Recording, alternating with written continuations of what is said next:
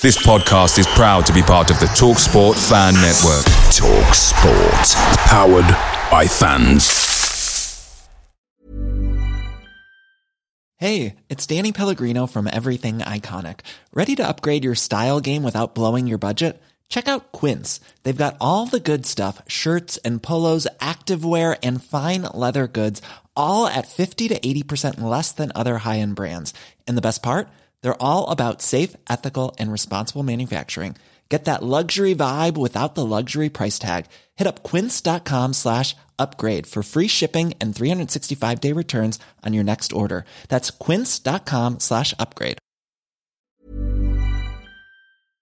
The TalkSport Fan Network is proudly supported by McDelivery, bringing you the food you love. McDelivery brings a top-tier lineup of food right to your door. No matter the result, you'll always be winning with McDelivery. So, the only thing left to say is, you win? Order now on the McDonald's app, and you can also get rewards points delivered too, so that ordering today means some tasty rewards for tomorrow. Only via app at participating restaurants. 18 plus. Rewards registration required. Points only on menu items. Delivery fee and terms apply. See mcdonalds.com.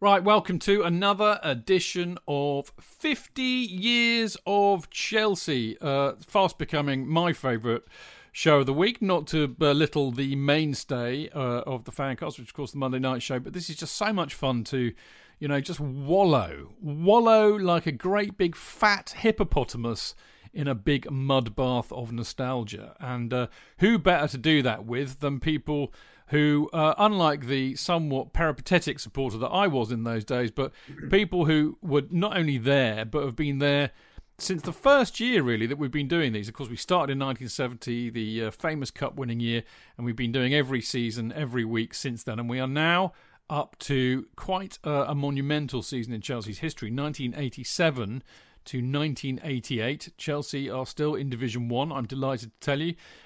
It's now Division 1, sponsored by Barclays Bank, would you believe, which was heralding something of a new era in top-flight football in this country. But, of course, before we get on with all of that, I need to introduce my esteemed guests, who, of course, are Jonathan Kidd. Lovely to be on the show again, and this is our 17th, is it not? It is, isn't it? Yeah, it must be. Jesus, yeah. 17 weeks. That's 17 weeks, lockdown, doing it every week. 5 months, mate, pretty much. Oh, mate. Which would make sense, really, because this was our lockdown gift to the world, wasn't it? It was. I think it's gone okay. Don't you think? There are a few who are thinking that we should have been locked up, but, Yeah. That's okay. Special shout out to Michael P. Kent. Anyway, a bit of an in-joke. Now, I'm really very glad to say, not least because I'm really pooped tonight, and therefore my brain is rather akin to fudge, that we have, as I was saying on last night's Monday night Fancast, a man who can rival Kelvin Barker in knowing his onions in granular detail when it comes to the 80s and the 70s for that matter. Mr. Mark Meehan. Hello, Mark. Good evening, Chidge. Good evening, everybody. I'll have to bring my A game tonight in case Mr. Barker is listening. I'm on his watch and on his territory looking at the 1980s and the 87-8 season in particular, where we might talk about tonight about saving the bridge and building a future. We might indeed. Actually, we've got you next week, of course, as well. And then to wrap up the 80s, we've got Kelvin.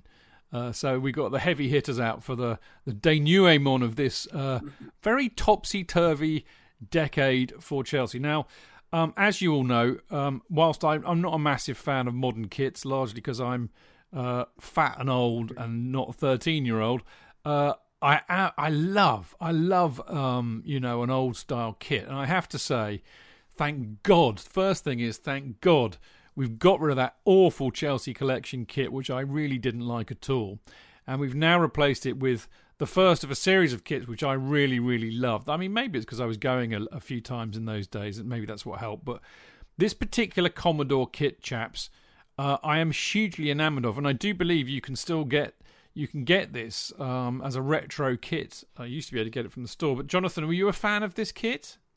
Well, I like the kind of awkwardness of the previous year because, as I said, it looked like a kind of basketball kit. But this one was proper, and I'm trying to work out what Ken Bates, the chairman, was thinking at the time. Perhaps it hadn't sold well. No shit, Sherlock. Yeah, the other one the year before. So this time he decided to get somebody. He'd had to come up with the manufacturing fees as well because it was his collection, wasn't it? But this wasn't in the Chelsea collection. This was by Umbro, and it had little Umbro diamonds on it. And it also had, once again, the blue socks, which I wasn't a fan of, very, very keen on the white. But the little squares on top of the socks, the red, is something that I am a fan of. And I like the red in the kit as well. I like the little flashes. You had flashes of red on the shorts. And intriguingly, the first few games, they didn't have Commodore emblazoned on the shirts. They had a white sewn on panel with Commodore on it. So obviously they then decided to get a new set of kit. To butt in a second, the interesting thing is there were 3 iterations of this kit. In August '87, there was no sponsor, so you just had. This is the thing I like most. I like a V-neck, very flattering to the fatter person, I've been told. I like a V-neck, but I absolutely loved.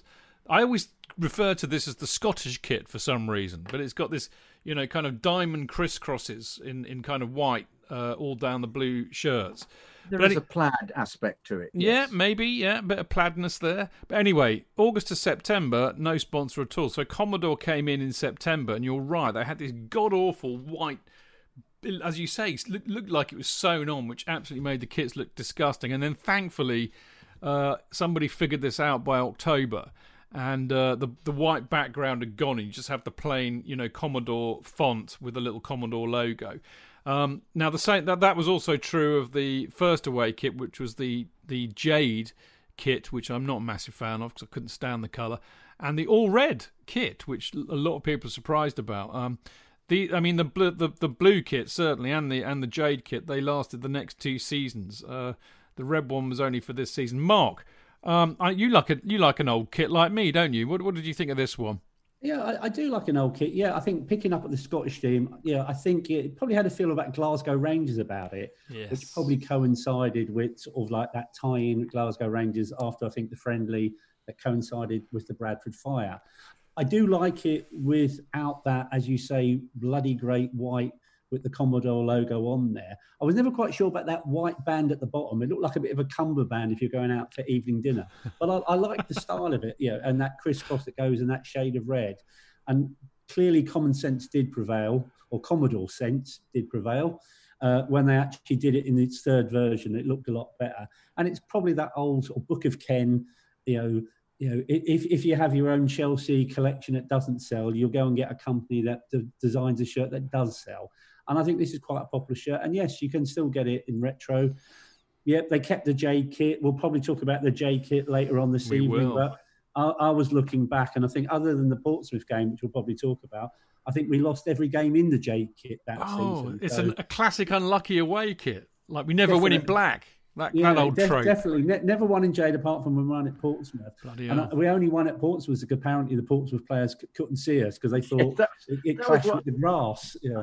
I thought that was fantastic because most pictures at that era were a nasty turd-like colour. There was very little green in them, was there? Because they were so muddy most of the time. That was Coventry City's kit, wasn't it? It was the famous Admiral Brown kit. But it's true though. I mean, watching some of the highlights that I whiz round to you boys before we do the show. The Reading League Cup away game, it's really hard because maybe it's because the picture's pretty shit, but it's quite hard to pick out that green kit. So I can see what other opposition players must have felt. Now, ins and out, as always, a couple of really important signings for us this season. The first of which is, Tony Dorigo, who cost us $475,000 from Villa, and Kevin Wilson, the Tash, who cost us $335,000 from Derby. Ipswich. Ipswich. Was it Ipswich? Cool. Yeah. Brain fart from me. Apologies. Ipswich it is. So we go 2-1 against. Those are the kind of odds I don't like, so therefore I agree. Kevin Wilson from Ipswich for 335 grand. And we got Clive Wilson earlier on, kind of at the back end of the previous season from Man City. The outs are possibly more interesting. I mean, we'd already lost Spackman to Liverpool. I think it was kind of February, March in the previous season, which we moaned like stink about last week. Me and JK, big fans of Spackers.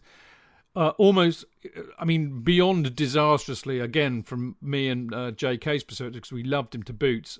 Speedy, he goes to Coventry for 750 grand. But that wasn't it. It looks to me like there was a real clear out that summer. Keith Dublin went to Brighton for 35 grand. Tony Godden went to Birmingham for 35 grand.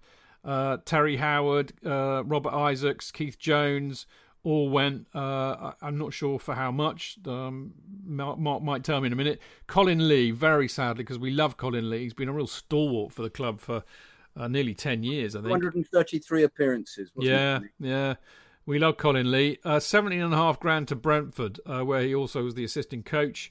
Poor old John Miller, who carried the can for getting thrashed by Forest, even though he was obeying orders. He went to Blackburn for 5k. Big Doug Rugby finally says it's enough is enough, and he goes to Brighton for 73 grand. So I think the first question mark, really, I mean, you weren't on last week's show, but we were talking really about the fact that there was massive, massive player unrest. A lot of them hated Ernie Whalley. The more vociferous ones clearly went Speedy and Spackman. But there's an element here of getting rid of a lot of the young players, getting rid of. I mean, it's hard to argue with some of them. I mean, Doug probably, was a prime candidate to be shipped out. But there's a big clear out, and I'm wondering, was this the last clear out of the Neil days, or was this a genuine attempt at transition? Oh, good question. And I think if I'd been on last week's show, I'd have been moaning with you. You would. I would. Nigel Spackman, lucky to have him as a friend of mine these days. Yeah. And again, I think the world of him, a top guy, top player for Chelsea. Absolutely gutted to see him go. Oh, also, wonderful really, player. really disappointed to see Speedy go as well. Strange transfer. And I have to conclude, it did seem a bit like a clear out. There was sort of like, breaking the ties with the John Neal, Ian McNeil era, with so many of those players who've been part of it going. The younger players, a bit more strange. Terry Howard and Bobby Isaac never really got their chance. I think Terry Howard only played probably about half a dozen games, and Bobby Isaac probably never recovered from sort of being stabbed at Millwall, so he only played a handful of games as well. Keith Jones going as well, a bit of a surprise. I like Keith Jones as a player. Yeah, but again, never had a proper run in the side. And I think, did Keith Jones get a Brentford with Colin Lee? I think from memory. So it did really feel like a bit of a clear out. And if you look at the players that left, we only brought sort of 3 players in, 3 good players, mind you. Yeah. But and of course, we had brought in Stevie Clark towards the end. I think again about the same time that Spackers went, we brought Steve Clark in. Of course, Gareth Hall was youth though. I know he was, yeah, but I'm saying I wonder whether in fact they assessed the playing staff and decided that they had a large number of decent players and players coming through who they thought were better. There is always that argument. They did have a lot of players at that period.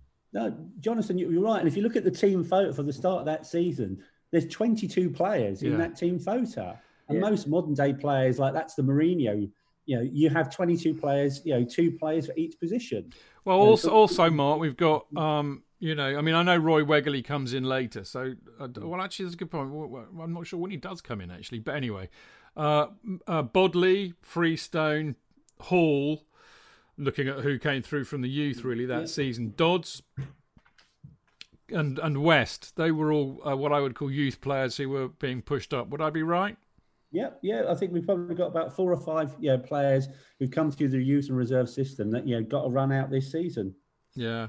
So the age-old question, JK, before we kind of kick off in anger, did you think we were going to win the title this year as you usually do? Perversely, I was never a Hollins fan. I found the season before so bizarre that the fact that he was still in charge, I didn't have my usual optimism.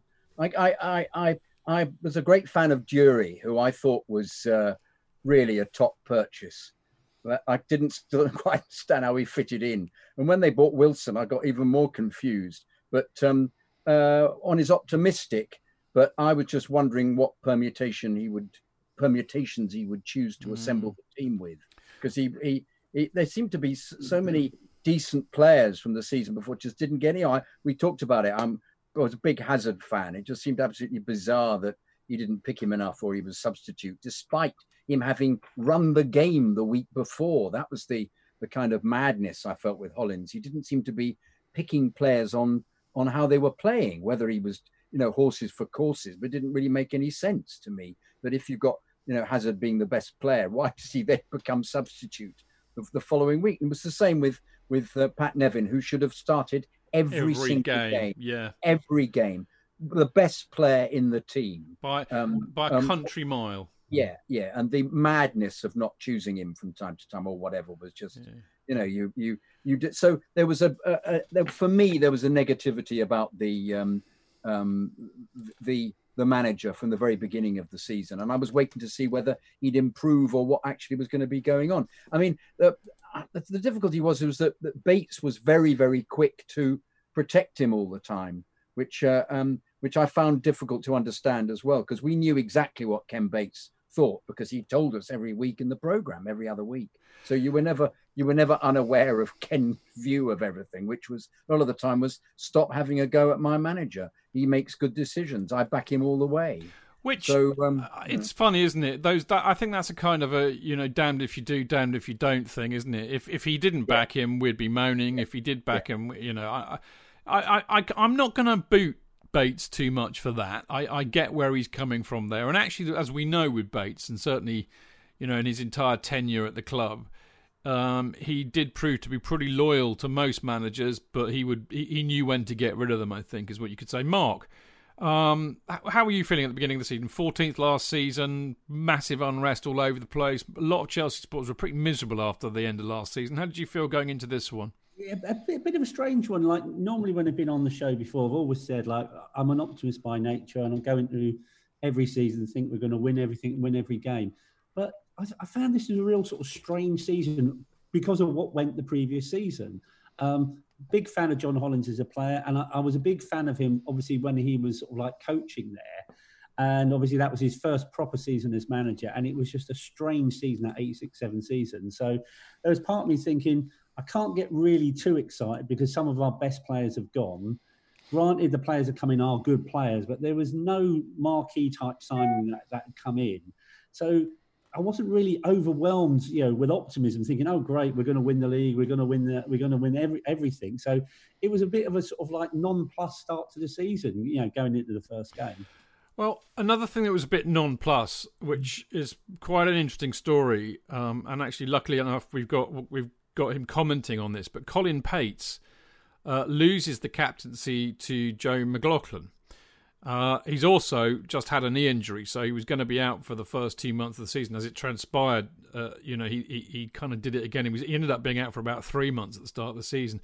But there are a lot of rumours that it was a bit of a sweetener because Joe McLaughlin was all just about to leave the club, and it was felt that that Hollins had offered it to him to keep him at the club. I've got Colin. Here we go. I mean, as you know, we do the Chelsea specials, and we've done a load of interviews with these players, and there's some great comments that have come out of that.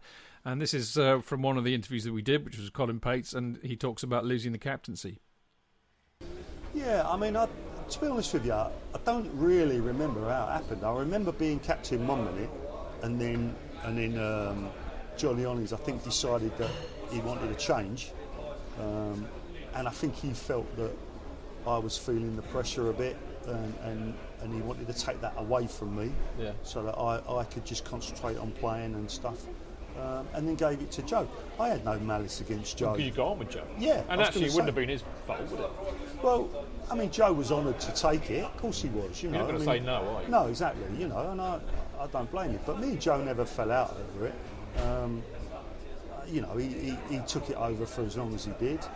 But I never really felt that being captain put any pressure on me. If anything, I think it gave me a little bit of responsibility, which I like to think that I rose to. You know, I mean, being captain of something, you feel like you need to set certain examples, and I feel that it did do me good, because the year that I kind of made you play better in a sense. Yeah, I think so. But the year that the captaincy taken off me, I got injured anyway. So there you go, Mark. Did you subscribe to the theory that McLaughlin was given a bit of a sweetener? And how did you feel about, Colin Pates losing the captaincy? Sort of strange decision. I think Colin Pates was absolutely brilliant for us as the club captain, served us well, just seemed a really strange decision. So I think there's probably some credence in trying to keep Joe McLaughlin at the club. That was probably part of the deal. I think, if it had been on the basis, well, Colin Pates is out for the first part of the season, fair enough. Someone's got to step in as captain. But it was crystal clear that going forward for this season, McLaughlin was going to be the captain, and didn't think it was the right choice. I think Colin Pates should have been, the man with the armband, for the whole of the season. Totally right. I mean, Jonathan, what did you think? Well, I wonder whether that was actually saying that the management didn't have faith in Pates. I felt that was the case when that happened. I have to say I wasn't as big a fan of McLaughlin. I thought McLaughlin had some bad performances the season before, and I didn't think he was very good this year. And I remember being very dissatisfied with the pairing. And I felt that Pates and Wicks, I thought Wicks actually started playing very well. He had a back problem, didn't he? But he had a much better season. He hadn't been playing the season before, and he asked for a transfer, didn't he? Yeah. But I thought he actually showed that he was a decent player, which we knew anyway. We were just bemused as to why they'd paid so much money for him from Queen's Park Rangers. But he was. I didn't think that I felt that Pates should have been playing with Wicks, but I'm not sure he was rated by Hollins and Wally, and I think that was why that occurred. In fact, that was why this whole thing occurred. I mean, Colin was, typically diplomatic, when he talked to me about this, but this was also a season when he was somewhat bedeviled by injuries, and Yes. he actually ends up getting shipped out the beginning of next season, much to his absolute disappointment. We went to Arsenal, didn't he? Which is Charlton first. Charlton first, but that was the proof of his pedigree. Well, absolutely. I mean, I think Colin Pates was a. And I said this to him when I interviewed. He was almost a man out of time. He was a ball playing centre back with a great left foot. He was classy. He was a kind of player. You can always tell good players, can't you? Because they always look like they've got more time on the ball than everybody else. And he was one of those. And as a leader, he was a quiet leader, but he led by example. I thought he was a brilliant captain for Chelsea, but he was clearly very upset about losing it, as he said. I wonder if the stereotype at the time was a bigger, more burly centre half, and I wonder whether he fell foul of that. Actually. Maybe he did. Anyway, bottom line, as I said, he didn't have a good season really because he was in and out with injury. But the first game, always very revealing. First game of the season, you boys would have been there. Chelsea 2, Sheffield Wednesday 1, 15th of August. The interesting lineup, because last, we were wondering how Kerry and Gordon Jury would play together, but of course now you don't have Speedy, so that equation suddenly made itself a lot easier. And of course you've got Kerry and Jury starting up front. You've got Tony Dorigo and Clive Wilson starting on the left. Eddie Nijveski is in goal, and as we were saying, Steve Wicks and Joe McLaughlin are at the back. With the interesting thing is Jonathan Mickey Hazard in the middle, who he does get subbed by Kevin Wilson in the second half. But do you remember much about this? I mean, they were old rivals of ours, really, weren't they? Well, of course. But I suppose they'd taken over from Leeds, hadn't they? Really, for that period as being our nemesis, or the opposition that we loved to beat, just because of the cloggings that we'd had. Because they're particularly under Wilkinson, their way of playing was very rustic. Let's put it that way, and a heavy pitch suited them. I mean, in some of these instances, heavy pitches suited the opposition because they could the ball would stick and the ball players couldn't pass the ball. And there were once again still lots and lots of pitches that would never pass muster nowadays. They'd never be passed by the referee. And there was didn't the transfer window come in for the first time this season? I'm not sure, Mark. I'm not sure either. Don't know. Yeah. I think it may have done. Can I just make a point about the bridge for a moment here, which is that making the bridge, I've gone on about it before, but it seemed to get worse and worse. The ground got more and more untidy, and it was almost as if it was like he had such a large area that he was thinking, well, there are no supporters watching there. I won't care about where I put that pile of grit, or I'll put that old gate, or I'll put that almost rotting car. And it was like an enormous junkyard in some areas, particularly to the right of the East Stand. If you're sitting in the East Stand, where the North Stand used to be, you'd have two lots of the away support, and the terrace wouldn't be open, or if it would be open occasionally, but when in doubt, he'd park something there, Bates. So you thought the priority was this bizarre, wonderful East Stand that really had never been finished, because inside they hadn't completed lots of the rooms. The West Stand, which was the most recent before that, but even that was looking a bit deteriorated. Then you got the shed, and he made the area in front of the shed was more and more like a car park. There were just more and more cars there every single game. I remember looking from the East Stand and thinking, this has just become absolutely absurd. It's whether he's charging for this. He may have been charging, Bates. I think he was charging, Jonathan. Was he? Well, I reckon he was. He was. That would make great sense, wouldn't it? Because he was like that. But it was absolutely bizarre how you just felt the aesthetic of having a fantastic ground was so far away from what he was about, Bates. I suppose he could justify it by saying he didn't have any money, but you didn't have to have these piles of there was a pile of grit all season there. I don't know what it was for. It didn't make any sense. You don't put grit on the ground. You don't put stones on the pitch, do you? So it was just bewildering to see this kind of hulk of a ground with this wonderful stand, which was testimony to the way everything had gone wrong in the 70s. I'm going to say something a wee bit perhaps weird and tangential here, but this is I've now left university, so I'm now living in Pimlico. But I've been in London on and off since 1984, and coming from the privileged rural, heartland of Hampshire, the thing that struck me about London in those days, when I think about London in those days, I kind of see it in a very monochrome way. It was. I mean, remember that, it was only 30 years after the end of the Second World War, and it was it was just about to happen. Thatcher's kind of regeneration of London and the whole yuppie thing was just about happening at this time. But there was still a lot of run down at heel parts of London, including Chelsea. It wasn't the kind of smart looking, opulent looking place that it is now. It was still quite tatty. A lot of places were quite tatty. A lot of people hadn't bought up, if you go to kind of Ifield Road, for example, now they're owned as a whole big townhouse. In those days, they were still protected tenancies and you had little flats all over the place.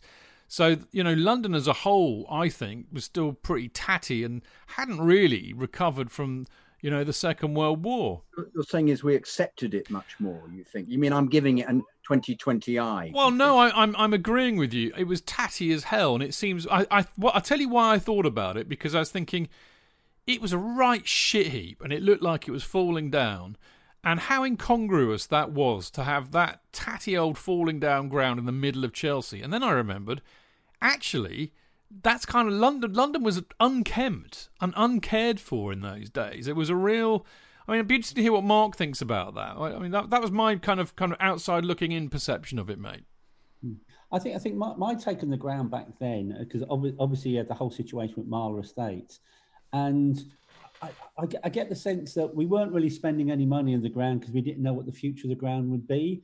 So we were probably complying with sort of basic safety regulations. And I think by then, we did have the fences up. But other than that, there wasn't really a lick of paint here. Because you'd always remember at the start of a new season, they'd clearly done something during the summer, but it looked like they hadn't spent any money on the ground, when you got back in after the summer break that season. Interesting stuff. But the other thing I'd say, Chidge, actually, just a bit of anecdotal information. In 1987, I changed jobs and I started working in Pimlico. Did you really? Whereabouts? Well, I remember in Looper Street. So I remember Pimlico well in the 80s. So I remember all those side streets that were a lot of rented accommodation. And now, last time I went back to Pimlico, about 30 years on, Pimlico now is very different from the 1980s Pimlico. Yeah. Well, me and my one of my best mates had a flat in St George's Drive. Funny enough, he was still at college, I think, but he had a job as a barman at the Stamford pub. So hence I used to go a few times. Anyway, moving swiftly on. We start off with a 2-1 win at home against Sheffield Wednesday. We then beat Portsmouth 3-0, as Mark was saying, largely because we wore the Jade kit and Portsmouth couldn't see us, which is quite funny. We then have our first defeat of the season, which is unpalatable no matter what period of Chelsea's history this is, because we lose to Spurs. Although it has to be said, Mark, we dominated the game, didn't we? We did, yeah. We'd started well the season. Good performance against Sheffield Wednesday. Good win down on the South Coast at Pompey. And the Spurs game, we played well. And I think, it was Nico Klaassen got a very late winner. So it was like a disaster on the pitch, losing to them. But actually, there was nearly a disaster off the pitch. And I thought it was this game. And I sort of checked with a very knowledgeable gentleman called Paul Roberts, who's on Twitter, but also used to write for the club. And I said to Paul today, I'm sure this was the game that we had a Hillsborough type situation in the Chelsea section. And Paul came back and said, yes, there was a dreadful crush in the Chelsea end that day. And how it worked was there was 4 pens for the away fans at White Hart Lane. And the stewards and the police at Tottenham filled each one up gradually. But they overfilled, and people were getting crushed. People were trying to sort of climb over the fence, because obviously there was fences then, to escape the crush. And the stewards and the police were beating them back because they thought they were trying to invade the pitch, which is precisely what happened with Hillsborough. Chelsea fans had a lucky escape that day. That a tragedy could have actually happened. The way the police and the stewards at Tottenham sort of carried on. And again, all they had to do was open up a vacant part of, the 4 pen. And they took so long doing that. People lost their shoes. People got crushed against barriers. I think a barrier collapsed, sort of like Orient style as well. And I know some Chelsea fans sort of even wrote into Tottenham. And Tottenham's chairman at that time was a gentleman called Irving Scholar. And it was just like an acknowledgement. Thank you for your letter. He's really serious. We know what happened a year later at Hillsborough. And the strange thing, I'd probably give it a plug now. And how sort of really sort of grasped my attention. And I look back and check. That's why I checked with Paul. And just before tonight, I dug out, because this started in 1987. Chelsea had its first ever fanzine in 1987. Really? The Chelsea Independent started. Is that when it started? It started in 87, and I bought my first copy at the following home game, and I read about the complete anger of Chelsea fans in the issue of, I think it's issue 3 or issue 4, about what happened at White Hart Lane. And you're reading about this, which and experience, and you'd never seen it in print before. The club program would never make any reference to it. Certainly the national newspapers would never have anything good to say about Chelsea fans, and you wouldn't read it in Bridge News either. So again, I was hooked from sort of issue 3 of the Chelsea Independent, because they were writing stuff, that you experience as a fan. They were giving the fans view. And on that day at Tottenham, bad enough, we lost to them. But, someone could have got seriously injured, or even worse on that day. Indeed. The media were very keen on casting Chelsea fans as the villains in every situation at this period, unfortunately. Definitely. We were very much seen as the villains. Anything, and even I think the fans used to sing, not our fault, not our fault. There were times it was our fault, but, there'll be occasions where it clearly had nothing to do with fan behaviour. It was the design of the ground, it was the behaviour of the police or behaviour of the stewards in sort of Tottenham Hotspur's case. Again, the context is everything, and actually this was proven, wasn't it, a year later with Hillsborough. But, because a lot of clubs' supporters were, we had the hooligan firms for most of the big clubs in those days, and there was a lot of trouble. It wasn't just us, West Ham, United, you name it, they all had a firm.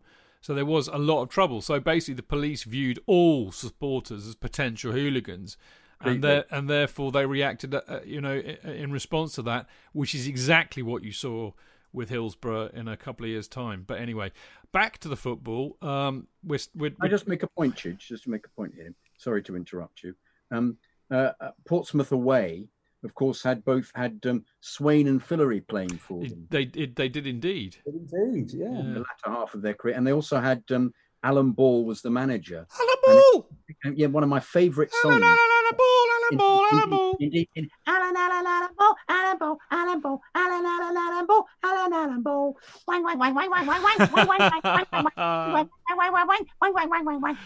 Brilliant. One of my favourite songs, which I sang. That was worth it.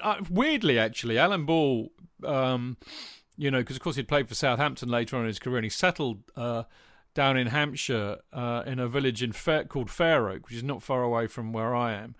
And he was great mates with Mick Shannon, of course. Also great mates with Ozzy, who lived in Hampshire at the time as well, in Swanmore. And he became really good friends with one of my best friends at the time. One of my best friends, he lived in a village about very near Marwell, where the zoo is, in a big manor house, and they were always round there. And we'd quite often, I mean, now we're in our 18, 19, 20. So if I used to go home to Hampshire, I quite often end up really shit-faced going back to Jonty's and find people like Alan Ball hanging around drunk as well. So, I didn't sadly sing him that song at the time, JK. I'm sure he would have appreciated it. He was a fine player. And World Cup winner. Indeed. I think a pretty decent manager as well. So he got Pompey promoted. He did. It just was at the time that was the song that was sung on the terraces. I'm afraid I was I enjoyed it just because of the silliness of it. So. Anyway, so we got Chelsea at home. Chelsea at home. We are at home. We play Luton after the Spurs loss. We win quite comfortably 3-0. Jerry Cody scores. Blimey, the Irish postman from Shamrock Rovers. Pat Nevin and Kerry Dixon. We're now third in the table. But the interesting thing about this match, Mark, is that, I mean, we've really got to do a book on Bates, Mark. We have got to do a book on Bates. I cannot understand or believe why it hasn't been done. He is such a wonderfully Marmite character, and this story is one of the reasons why we should actually love him as much as we hate him. Because the season before, of course, Chelsea fans had been banned by... Well, all away fans were banned from Luton from their awful owner, David Evans. And Bates gave 60 tickets to Chelsea season ticket holders and put them in their kind of directors area. And this year, he basically bans all of Luton's directors, but obviously allows the away fans to come, but makes a point of banning the directors, Mark. I think that is classic Bates and is absolutely fantastic. And apparently Evans was apoplectic with rage about it.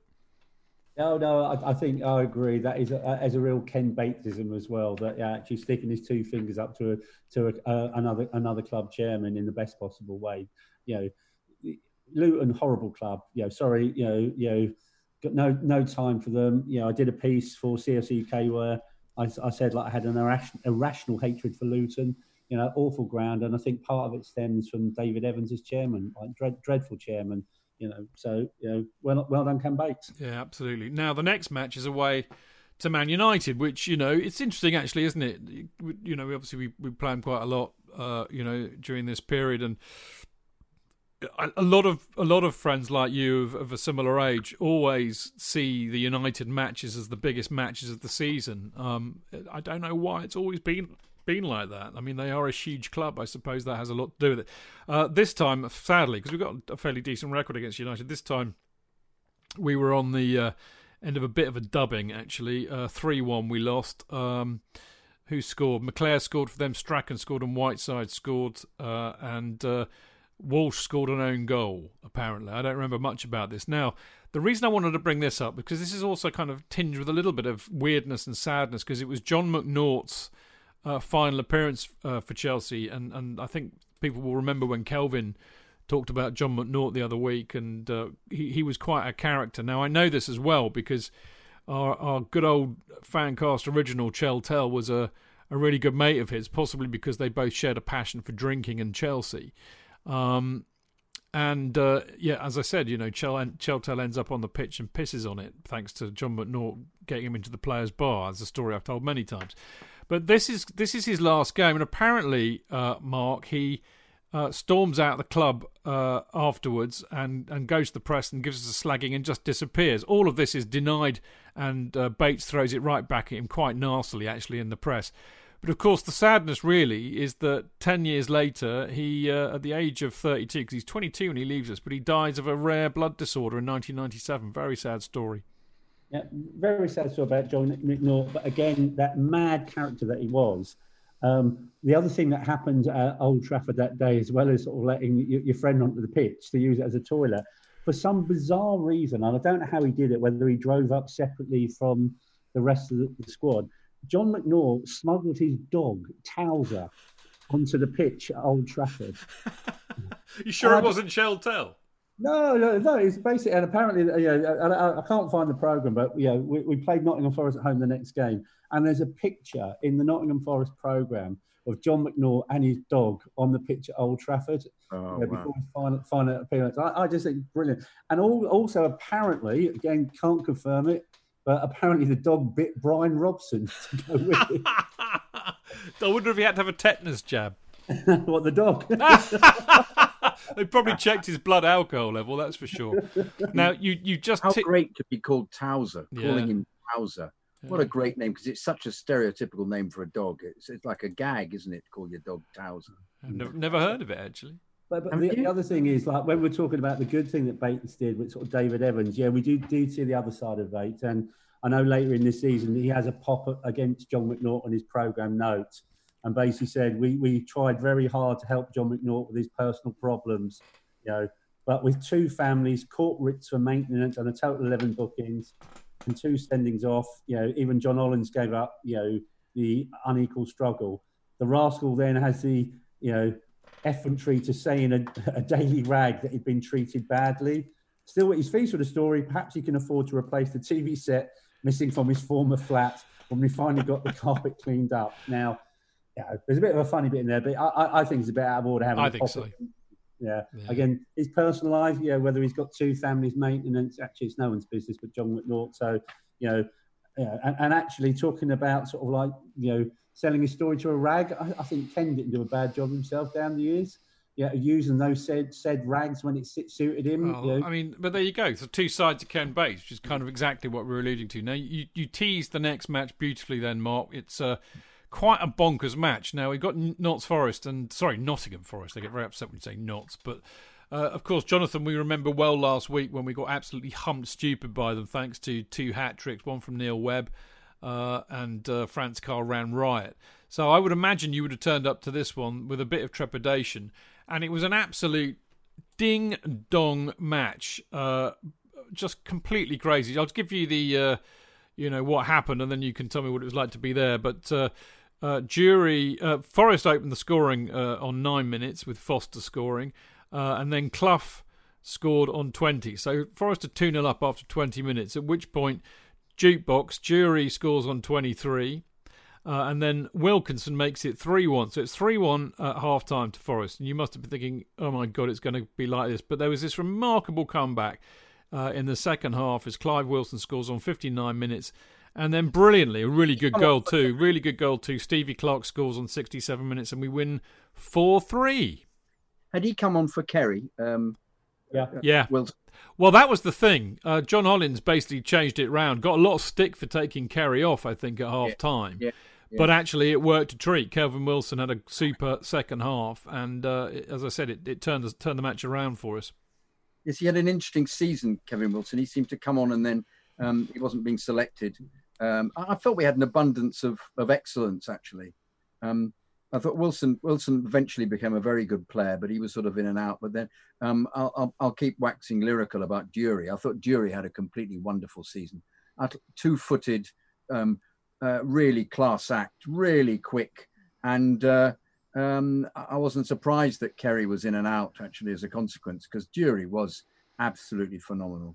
And thus the disintegration of the rest of the season was absolutely bizarre. When he got injured, didn't he? There's a coincidence there. I'm getting ahead of myself. But yeah, in this instance, this kind of comeback against Forest. I mean, you asked me what my opinion was when I first watched them. Were you worried? Used to go along and think. I was used to think, well, if we get beaten, I'll be watching a team I like watching. I like They Forest. played good football, didn't they, Yeah, Forest? absolutely. And they weren't Liverpool or United. Indeed. And Clough, I loved Clough. Yeah, me too. Yeah. So therefore, I was always hoping that we'd do well, but wouldn't be surprised if we lost to them, just because he had decent players and they were good to watch. So it was great to beat them. But once again, that then gives you the false hope of thinking, actually, we're doing okay. Oh, we were third. We were third in the table, mate. I know. So admittedly, only after 6 games. Yeah, but this could be the possibility. This could be a better season than I envisaged. And put it into context, QPR were top. Yeah, that's true. And mind you, they had the plastic pitch. We must never forget that. That's very true. Mark, I have to say, I think the most interesting thing about this game, other than the fact that it was such a ding-dong and we ended up doing really, really well coming back from 3-1 down, is that there were 3 Wilsons on the pitch. It's not often you can say that. No, because they had a player who came on a sub in the second half for them as well, called Wilson, as I recall. Yeah, indeed. We had Clive and Kevin. Obviously, Kevin came on. I remember, felt a sense of deja vu because obviously the 6-2 defeat the year before. Franz Carr was playing again on this particular occasion and giving our defence a hard time. Yeah, Hollins took a punt on Kevin Wilson, got booed with Kerry going off. But it worked out well for him. And I think the other thing to mention also, the winning goal was scored, his first ever goal for the club, by one Steve Clark. And there's a certain person that's known to us all, Mr. DJ. And again, I don't know if he was betting then, but for many years, DJ used to have a bet at every home game. And he always used to bet for Steve Clark to score. And Steve Clark didn't get many goals in a Chelsea shirt. I think he got 10 overall. So if he was betting at every home game, there'd be a few seasons where he wouldn't win any money. Bless him. He'd have lost a lot of money, silly boy. The next match is QPR away, who, have, as I said, were top at the time. They beat us 3-1. The most notable thing unless I'm sure you two might come up with some more notable things, but one thing that I gleaned from reading Kelvin's book, Kelvin, as we know, doesn't like QPR. He grew up very nearby, so he has a real enmity for them. But Gary Bannister scored a hat-trick against us again. He had a habit of doing that. But apparently this incited, at the end of the match, what the papers and the press declared as an ultra show of hooliganism by Chelsea. But actually Kelvin said it was more like a bunch of 12 and 13-year-olds running on the pitch. What was I've labelled it teenage riot as a consequence, but what was the truth? I presume you were there, Mark? Yeah, it wasn't a riot. I think what it was, and that awful pitch again, this is almost like a top of the table clash. We were going to QPR, optimism's back, we've done well, and we just never turned up on that pitch, lose 3-1. But what sparked what they called a riot was Gordon Jury scored in the last minute of the game at the Chelsea end, and there was like a pitch invasion, and pretty much the referee blew the whistle afterwards, with a lot of the fans, actually in the corner of the pitch, and youthful exuberance being as it is, quite often they started making their way across the pitch to obviously the home end, But as Kelvin's right, it wasn't a riot. It was just youthful enthusiasm, sort of like a load of teenagers, sort of like just up to no good hijinks. Call it what you may, but no riot. Non-story, non-event. Anyway, the next match of consequence, which I think is an important one in the scheme of things in this season, because let's be honest, we've started really, really well. We're third in Division 1. That's no bad place to be. We then have the League Cup, or in those days known as the Littlewoods Cup, and we face Reading away. The interesting point about this is that Steve Francis is in goal for Reading. Paul Canaville has, of course, joined Reading. He joined Reading in the previous season. He's out injured. They're managed by Ian Brantford, who's a terrible manager. Ended up managing Southampton, I think. You would have put your money on Chelsea winning this, but oh no, we managed to conspire to lose 3-1 with Gilks scoring 2 goals. They were 3-0 up at half time. We got one back from a jury penalty. Either of you two were at this game? I was indeed. Half day off work. A good day and afternoon in Reading, sport by 90 minutes of football. We had a really strong side out. Not like today when we sometimes put a weakened side out in the League Cup. That was a strong team. That was probably our strongest team. Colin Pates was back in the side as well. And his first match of the season, I think, actually, Mark. We just did not turn up. So, Pates replaced Steve Wicks for this game.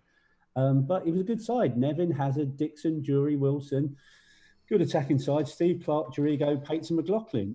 Very good side. And yet we were beaten outside by Reading, and it could have been a lot more. I think the other thing to say is I think we improved in the second half. But what I remember from the game is how well Steve Francis played that night. Quite often former players have a blinder against us. But also Steve that Francis guy Gilks. Yeah. They had that winger Gilks playing for them, who was terrific. Really Great badminton player as well. Really?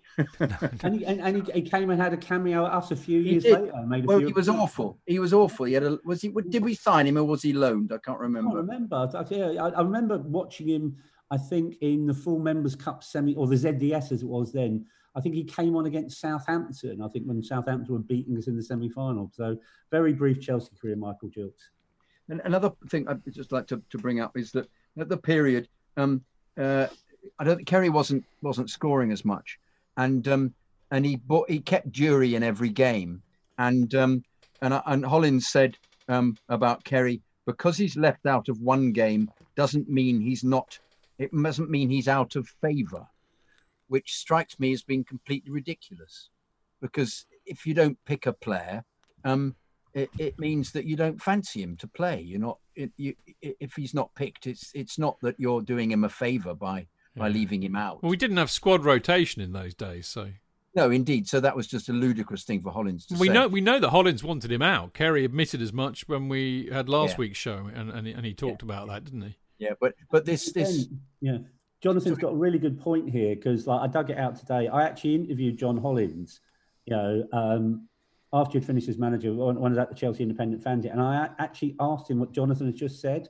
I asked him about resting players, why did he rest certain players? And I said to John, was there some kind of, breakdown, because he's no longer manager, was there a breakdown of communication between him and certain players?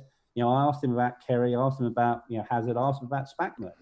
And, what John Hollins said back to me was, actually, if you read the papers at that time, there was a lot of money being thrown about for people to say this, say that, do this stuff. My door was always open. I was always available. I always spoke to people. So what John was saying to me was, it wasn't him, it was them. They were blanking him. Yeah. Wow.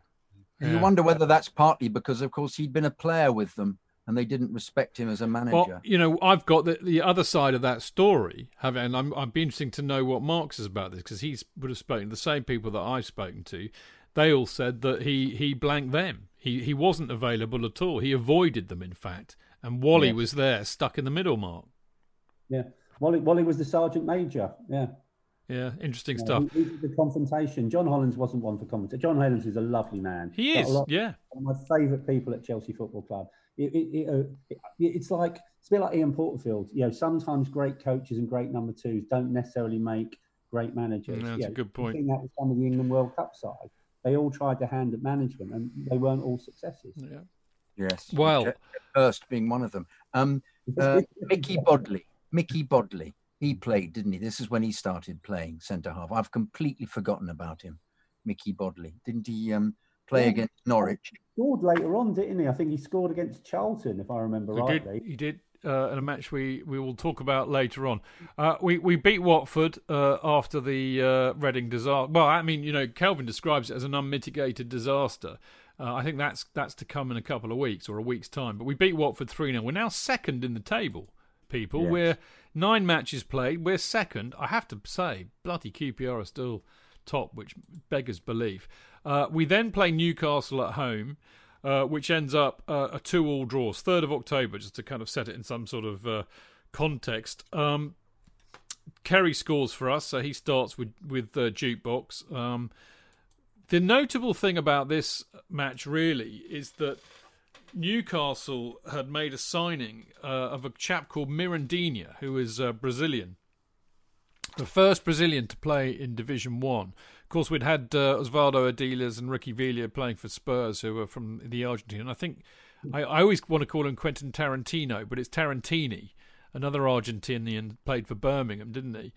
But Mirandinha, and I think he cost him a bomb as well. So he's playing up front for Newcastle. And a young 19-year-old Paul Gascoigne was playing, Mark. What do you remember of this match? What I remember, I think Gascoigne sets Mirandinha up, and I think he wins a penalty. I think in the second half, a through ball from Gascoigne to Mirandinha, and I think they missed the penalty. But other than that, no, I don't remember much. Just a young lad in midfield. I think I remembered more a few years earlier when Chris Waddle made his debut against us. Yeah. It's purely and simply for the hairstyle he had back then, which he modelled for a few years afterwards. That Newcastle was a silly game. Again, we were 2-0 up and we let them back in the game.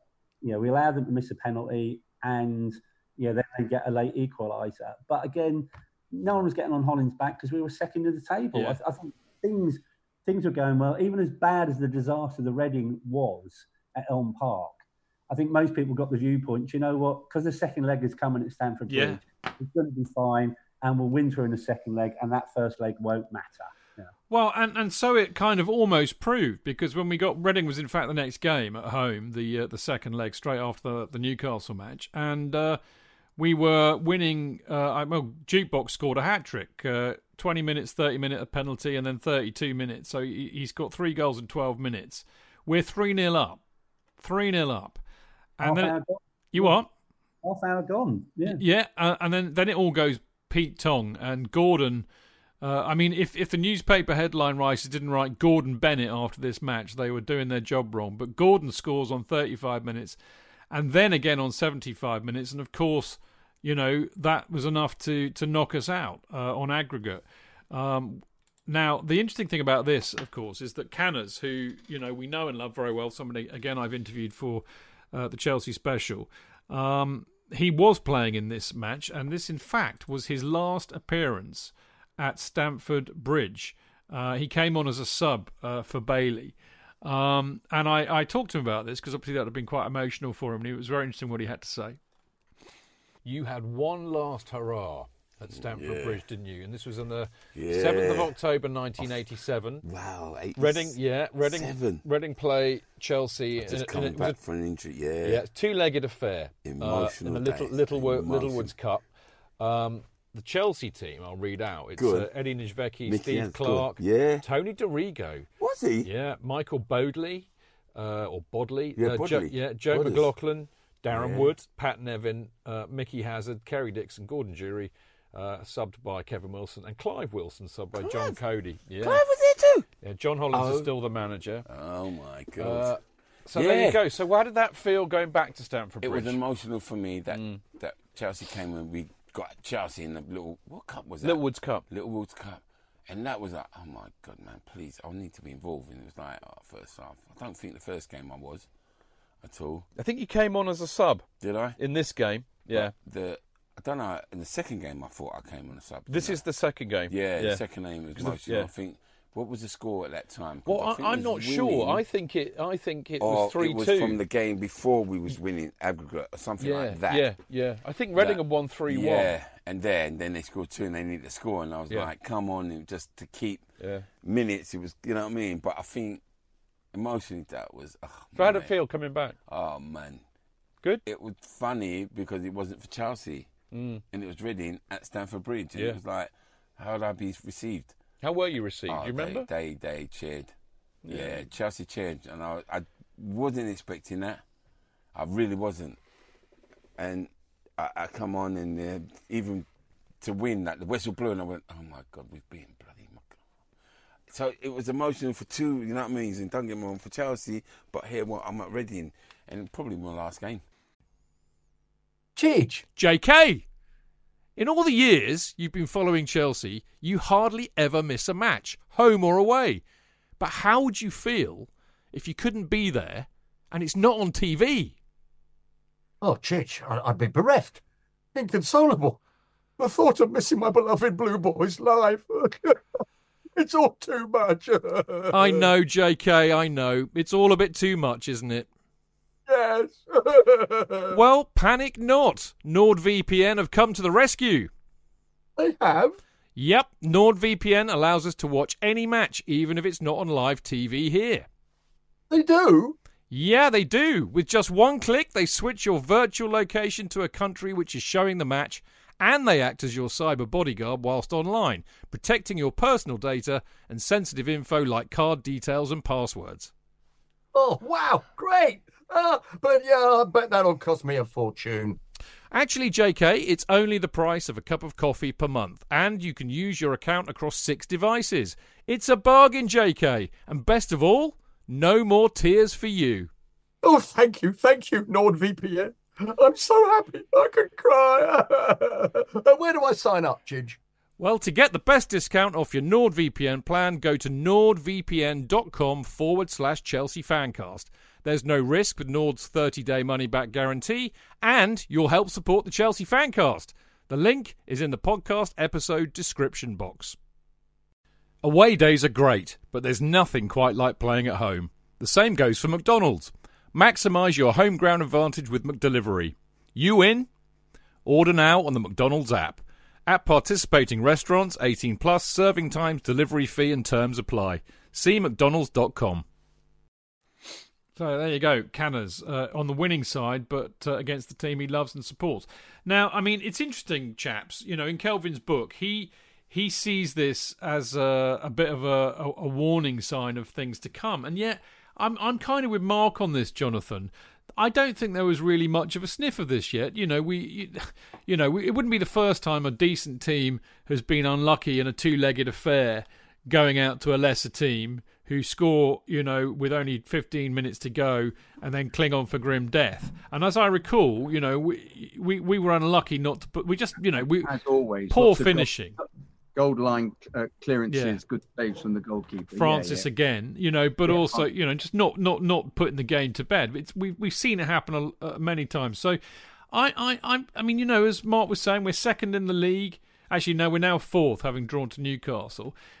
I don't think there's much sign of it all going Pete Tong at this stage. I really don't. Do you remember feeling like that? No, not at all. Not at all. I just thought it was unfortunate.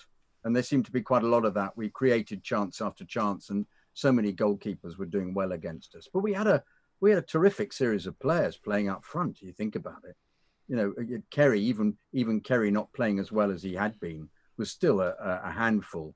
He'd still score great goals. He'd still pluck a goal out of the bag. You think, God, that's a great goal. You had Jury, who two-footed, phenomenally powerful volleys, ghosting in shots. The ability to get decent players in this period of Chelsea's history was quite phenomenal.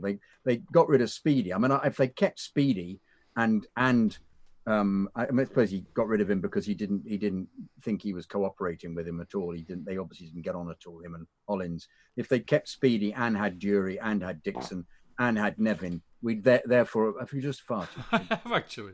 We'd therefore, you could say, no, it's the dog under the table. It was Towser. Yeah, I thought it was Towser. Good old Towser. Good old Towser. There was a Towser in my trouser.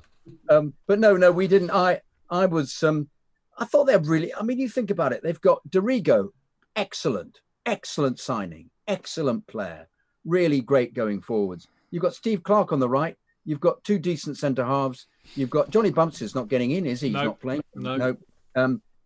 We've got Clive Wilson, excellent player, really excellent. They've got a really terrific side here. Well, Jury, Dixon, Pat Nevin, Mickey Hazard. Yeah, McAllister doesn't get in. I mean, he wasn't bad, but he wasn't really good enough. So they somehow had got rid of, my favourite player, Mickey Thomas, at the beginning of the season before. They got rid of Speedo, my other favourite player, and yet they've still ended up with a very decent side. So it was no surprise that they were third and fourth. So I think it's a bit of hindsight, actually, to say that the Reading game was setting up. That's why I brought it up, because I mean, I wasn't going enough to really have taken this in, but you two were there all the time, and I just thought, well, that's an interesting thing to say. Maybe, as I said, it's an easy thing to say with hindsight. I mean, the reality is, Mark, is the next match we do get a bit of a humping, but Everton were a very, very good, very, very good side in those days. Again, I know the optimism was creeping in, and you just put Reading down to a bad day at the office, because we'd had so many bad days at the office down the years in the 80s in the League Cup. We'd been knocked out by a lot of lower league sides in that competition. So there we go. As Mr. Worrell would say, that glorious unpredictability that is Chelsea. Yeah. But I think the Everton game was an interesting one because we had a good record at Everton. You know, the year they won the league, we went up there and won 4-3. And the following season, I think we knocked them out of the League Cup as well. We had a good record at Everton. And I went up to Goodison Park, you're thinking, actually, we're fourth in the table. If we win today, we're back up to second. And we got beaten out of sight at Goodison that day. You know, we got an absolute tonking. And I know Kerry got a goal late in the second half, but we were never at the races that day. You know, and maybe that was when things began to turn, because our Ides of March moment probably comes a little bit further in the month, because, again, we might lose a game, then we recover again because we beat Coventry the week after. We do. But then we start regularly away from home. And then, obviously, we'll talk about it in a minute, obviously, Oxford at home. You know, we'd lost Kerry previously. Mark, that, you see, I think that this is the key moment in a sense, because you're right. We beat Coventry 1-0. Kerry scores in 71 minutes, but he goes off on 87, replaced by Colin West, having done his groin, and he's out for the next 5 matches. Actually, just another thing on the, I don't know if either of you two remember this, but in the Coventry match, Darren Wood, much underestimated player for us, I think, an act of sheer stupidity, nay suicide, he punched Cyril Regis, who barely flinched. Either of you two remember this? I don't remember Darren Wood doing that. I think my memory of Darren Wood, apart from the nickname Sharon, was a friend of mine, how he described Darren Wood, his positional play in midfield was impersonating a stranded starfish. Love it. I mean, you know, the thing is, actually, if there was a sign that things are maybe not as right as they appear, and of course it's very difficult, isn't it, early season, because you can be high up the table, but you could have had a run of playing shit sides, and that could explain why you're doing okay. But I think maybe this tells the story far more. Thus far, we'd won 5 and drawn 1 of our 6 home matches, and yet we'd lost 4 out of our 6 away matches. The Everton reversal, no shame there, decent side, then beating Coventry kind of indicate that, and then we lose 3-0 to Southampton away. So it seems to me that our home form is pretty robust, but our away form is not. Now, you wanted to talk about the Oxford match, Mark, you were saying a minute ago? Yeah, I think the significant part of the Oxford match was twofold. It would be the last game, we'd win, a home game for quite a period of time, but also the loss of our great goalkeeper, Eddie Niedzwiecki. He gets injured, going to catch a ball, falls badly, and obviously John Cody, bless him, goes in goal. The flying postman from Shamrock Rovers does the last 7 minutes in goal for us, which was a strange choice because I always sort of think goalies should be tall. Kepa, not counted. But Cody was a small player, and I think the time before David Speed had gone in goal for us. So small players have a habit of going in goal for Chelsea. Yeah, but I think that is they were like salmon, though, wasn't it? Wasn't it, Mark? They were like salmon. They could both spring high. Wasn't that the idea? Yeah, probably. But losing Eddie, I think, is a real key moment. Losing Kerry came back, but we then go through a succession of goal kicks for the remainder of the season. And obviously Eddie retires, at the end of the season, and I think greatly missed. Brilliant goalkeeper for Chelsea. Right. And can I just ask a question? His name is always pronounced peculiarly by everybody. He's Niedzwiecki. He's Niedzwiecki. He's Niedzwiecki. He's Niedzwiecki. Yeah. Any idea what the real one is? What it should be? Eddie. Yeah. That's what I always end up doing, isn't it? Eddie, but that was his chant as well, wasn't it? Eddie. As was Eddie Newton's ultimately, of course. Love it. All right. Well, look, just to underline things, we then lose 3-1 away to Arsenal. The most notable thing from that match being Roy Wegerle, who I think he did. Did Roy make his debut against Oxford? Chap? No, he didn't. I'm not sure when he made his debut. Matters not. But anyway, he made his debut the year before. Did he? I think he played a few games the year before. That might have been one of his first appearances in 87, 88. Yeah. I think. Well, he basically had a great chance to score. He had a great chance to score, and apparently he thought he heard a whistle, so he kind of lashed it past, and then Hollins makes some spurious accusation that Chelsea supporters shouldn't blow whistles because it puts the players off. Do you remember that? Yeah. I remember that. And it was a bit weird because I think Pat Nevin sets him up. So he's coming down the right wing, homing in on goal, and he just stops briefly as if he looks across, thinks he's offside. Then he realises he's not, but he stopped his run. And then it's almost like a shot of frustration, and he shoots it wide, and Jury's coming at the far post. And it was just really weird because that split second when he stopped, when someone blew a whistle, and I'm not even sure it was Chelsea fans. I thought it came from the Arsenal section. Well, quite. Anyway, just to underline all of this, Hollins. Sorry, Jonathan. Yes, you were going to say. Sorry, mate. I was there, and this bloke was whistling all the time. There was a bloke. You were next to the whistler. No, I heard it. I wasn't next to him. The Highbury whistler. Because I'm Mr. Pedant, and I kept saying, "There's some man here blowing a whistle consistently. Why can't they do actually a proper whistle? Do something about it. A proper whistle." Well, it sounded, he'd obviously, refereed a few games. It was a ref's whistle, but it sounded like, it was intrusive. And you thought, this is going to cause some problem, isn't it? This guy, I bet you it causes a problem. Lo and behold, Wegley thinks he's offside and just pauses and lashes the ball wide, despite being on his own with Jury standing in the penalty area. You know what they say though, JK? Play to the whistle. Play to the whistle. Talking of the Highbury whistler, does anybody... He played to the whistle, though. Yeah, I know, that's the point. That's the point. But the wrong one. The wrong one. Does anybody remember something even more irritating at Highbury, which is the Highbury Screamer?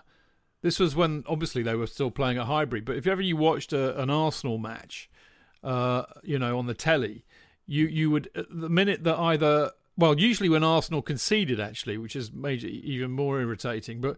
There was a girl who was clearly situated very close to the effects mic, and she would make these horrible girly screams. It became. I'm surprised neither of you two remember this. But it became quite a thing. The Highbury Screamer. Mark, do you remember this? No, I think the only other thing I remember from Highbury was they always had the marching band. Oh yeah, at half time. Yeah. But then occasionally, though, Mark, they would sit in that little area just in the enclosure and not come out. And I was always disappointed if they didn't do that. I don't know what decision that was about.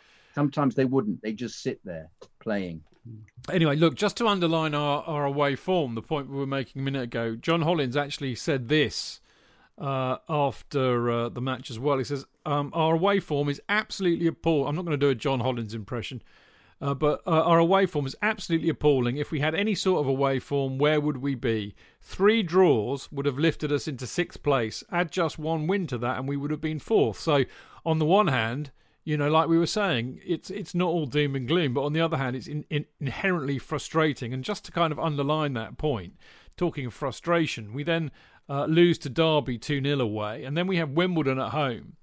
And we managed to conspire to draw 1-1 against Wimbledon with a very spawny goal from a very young Dennis Wise on 57 minutes. But... The thing about this was that both Chris Gale and Fairweather were sent off within 2 minutes of each other. Were you two at this game? Yes. Well, they were both sent off because they were still complaining about the penalty. Right. And to be fair, my memory of it was that Dorigo did possibly dive. There was that feeling. I saw it today on the highlights, and it did look like Besant had put his hand back and grabbed his ankle. Yeah, I think that was the angle of the camera. I think in reality that he missed him and he did a kind of nice pirouette. Anyway, that was their view. But being Wimbledon, they would not let it lie, would they? And they spent 3 minutes haranguing the referee. And they both got sent off for dissent. No. He lost his patience with the first one. I think it was Gale. Yeah. For dissent, sent him off. And then after Chelsea had scored the penalty, Fairweather then just had another go at him. And he then sent him off. So it was a double. That's why it was so close to each other, because he was still complaining about the penalty. Excellent. We still didn't score after that. Well, we had 25 minutes to win and against 9 men, and we still didn't manage to. We were unlucky to lose up at Anfield. Guess what? We got a penalty. Amazing. Guess what? They got one with, I think, something like 3 minutes to go, if I remember correctly. Actually, I'm totally wrong. Aldrich got one on 67 minutes, and then McMahon scored a late winner. Were you up at that one, Mark? No, I wasn't. And the strange thing, I can even remember I was that day. I think my nephew's christening, and I was at my nephew's christening watching the game at the christening party on a Sunday afternoon, and Elton Wellesby was presenting it for ITV, and as is now, the pundit in the studio was an ex-Liverpool player. So they had Ian St John out for this, but I just remember we played really well that day. We played really well, and we were unlucky to lose. We gave Liverpool a game, but we often gave Liverpool a game back then, either home or away. But I was disappointed that we actually lost that game because, again, like Liverpool often do, they get a penalty, then they get a late winner. So that was gutting to lose that one. But again, another example where we lost another game away from home. Do you think, Mark, one of the reasons why we did well against Liverpool and against Man United was because they had better pitches and they played better football? Because I think that this team, particularly if we had Hazard playing, was set up for better football.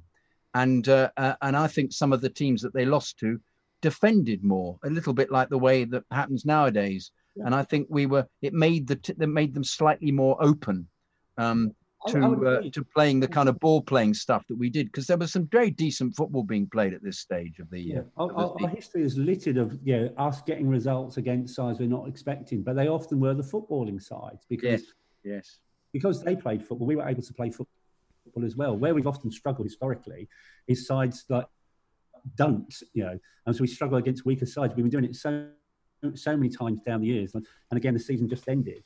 We've been talking about it last night. Some of those disappointing home games last year that we had were against the likes of sort of Bournemouth and Southampton and West Ham, sides you'd normally expect to win.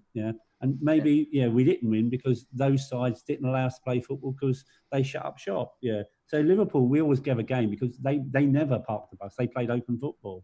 Yeah, I think a lot of this is borne out by the next few results. We draw 1-1 against West Ham at home. We conspire to draw. I mean, having been 2-0 up, we then conspire to draw against Charlton away. We draw. Bodley scores his first goal. Yeah, we draw 1-1 against QPR. Then we lose 3-0 to Norwich and then 3-0 to Luton. This is the kind of end of the year show. So the Luton match is the New Year's Day match, followed the next day, weirdly it seems, by a 0-0 draw to Tottenham. But I think there's more unrest kicking around. Now, the other thing is that Pat Nevin is injured and he's out. So we've already lost Kerry for a little while this season. We lose Pat Nevin for the Luton match. He's out for a month.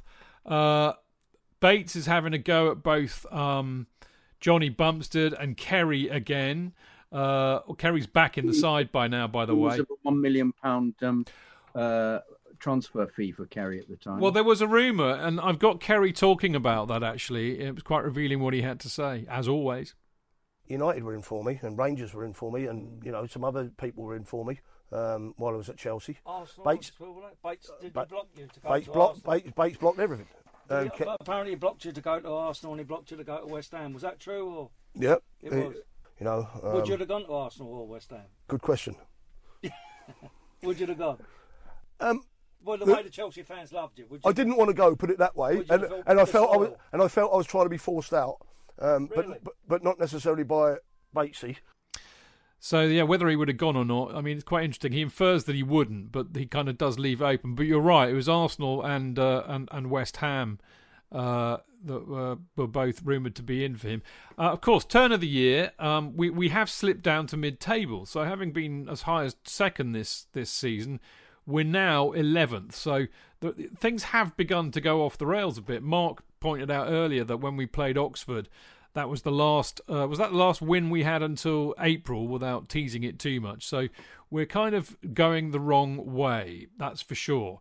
Always at this stage of the season, when you're going the wrong way in the league, what you really, really want is a good FA Cup run. And we start our FA Cup campaign this season away at Derby, who, funnily enough, we'd just lost 2-0 to in the league. They've got Peter Shilton in goal, the England goalkeeper.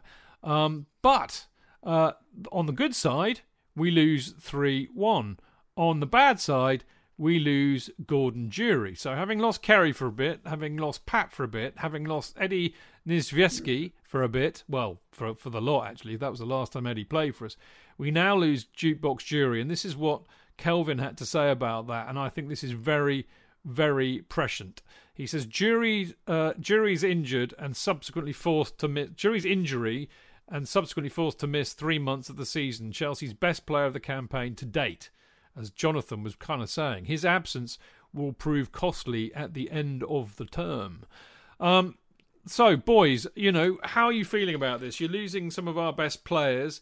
Form's going a bit pear-shaped. We haven't won a match in the league for a long time. Mark, are you feeling a bit wobbly, or is it not? Is it too soon to feel wobbly? It's probably too soon.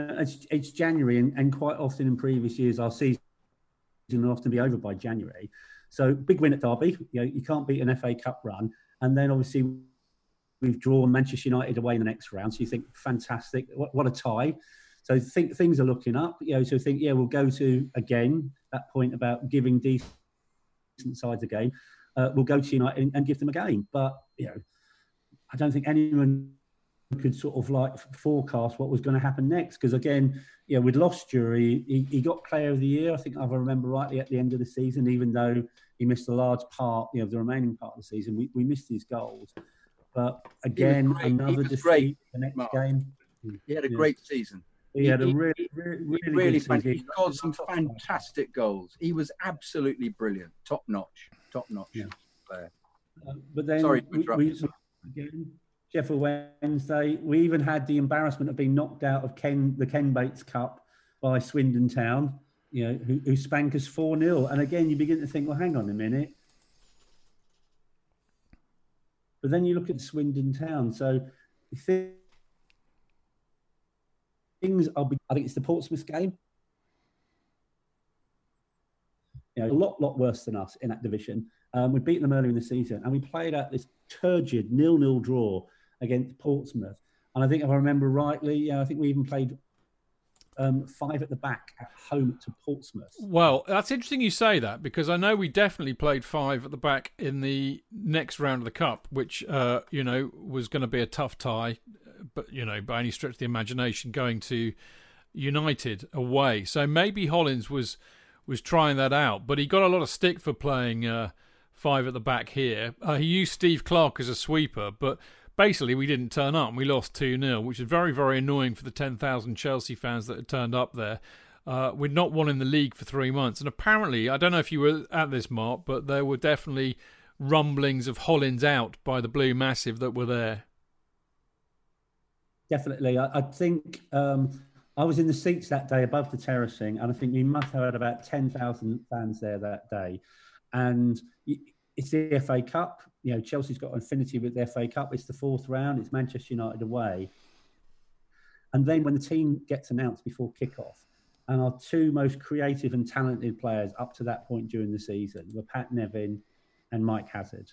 Now, I know Hazard could sometimes fade in the game, but he was a creative player. He could pass the ball. He could find a striker. And those 2 were on the bench in an FA Cup tie. Yeah. We weren't going to win the league. We weren't going to get into Europe. But you know what? We could have a go in the cup. And I think the moment the team announced, you see this deflation of the Chelsea crowd. And then clearly we're 1-0 down at half time. Man United even miss a penalty in the first half. Good save by Roger Freestone. But by the time John Hollins, and people were booing, they were calling Hollins' name, they were calling for Nevin and Hazard to come on for most of the game. And by the time they come on, even though it was only 1-0, I think the damage was done. And Manchester United got the second goal shortly afterwards. And that was just a real chance gone. I think most people fancied us for a cup run. And we fell out of the FA Cup, with a whimper. I think one of my memories of this season in particular was this aspect of waiting for the team to be announced, fearing the worst of who would be selected, in dismay. And there was always that we now were getting to a stage where we didn't understand what was going on.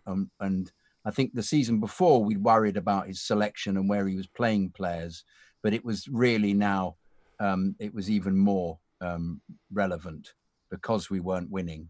and you began still again not to understand what he was doing.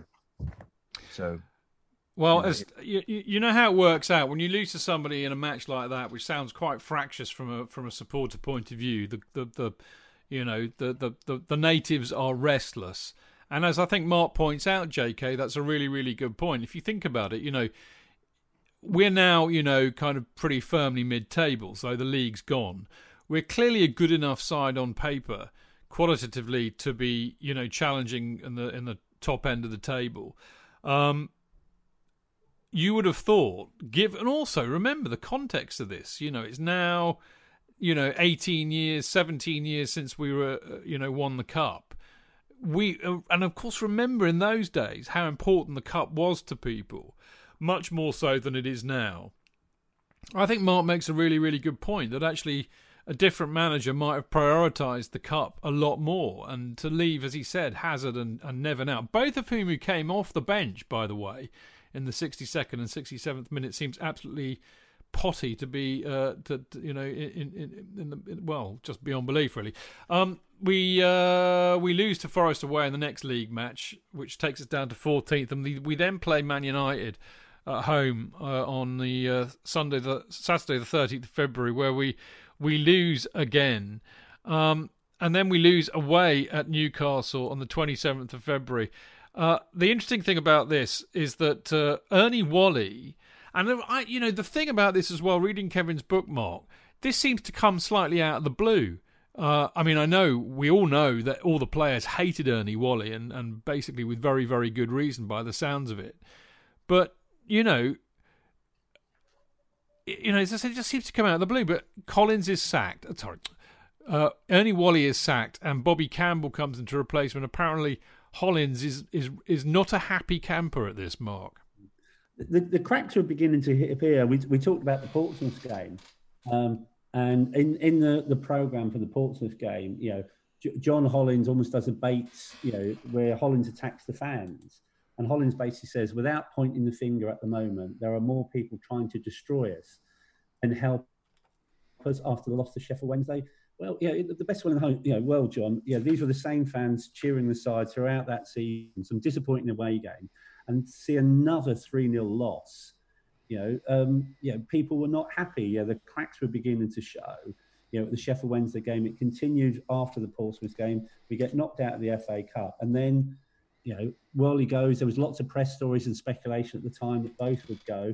And again, you have to remember Ernie Whalley. Before he was at Chelsea, and this is not a diss on non-league football, by the way, but he was actually manager of Barking. He was in the Isthmian or Ryman League back then. So again, he came from nowhere to be sort of like number 2 at Chelsea. It was a very strange choice, unless John Hollins brought him in as that sergeant major to be the bad guy, and John Hollins could continue to be the good guy. But no, Hollins was not happy. And again, the other thing about Bobby Campbell, this is like an interesting point because I don't know if you've read Bates's book, My Year. No. And Bates says in that book, is a famous Ken Bates quote, because Bobby Campbell has always been a close personal friend of Bates, and he says in there is no chance ever that Bobby Manager will ever become manager of Chelsea. And then lo and behold, a few weeks after making him Hollins' number 2, and there's that fractious photo that appears when they sit on the bench for the first time. That was not a happy camp. It was only a matter of time, I think, before Hollins was going to follow. Yeah, and I do wonder whether Bates put him in there to actually try and get Hollins to resign. Well, sorry, JK. No, that was our view in the stand. That was exactly our view. Was that he'd been brought in to displace Hollins? Really? Yeah. Oh, yeah. We felt that. We felt that from the heights of the East Stand upper. All around. I think I speak to Jonathan Perez about it. Did you have your white handkerchiefs out? And sorry, your white serviettes. Exactly. Thank you. No. Excuse me. It was the East Stand upper. We didn't get anything. It was just like watching normally. No, I would wave my my imaginary. I put my thumb down and I put my thumb up. Like an emperor. But like Caligula. Indeed, my view at the time was that he brought him in, or even just to replace him when the time was ripe, because I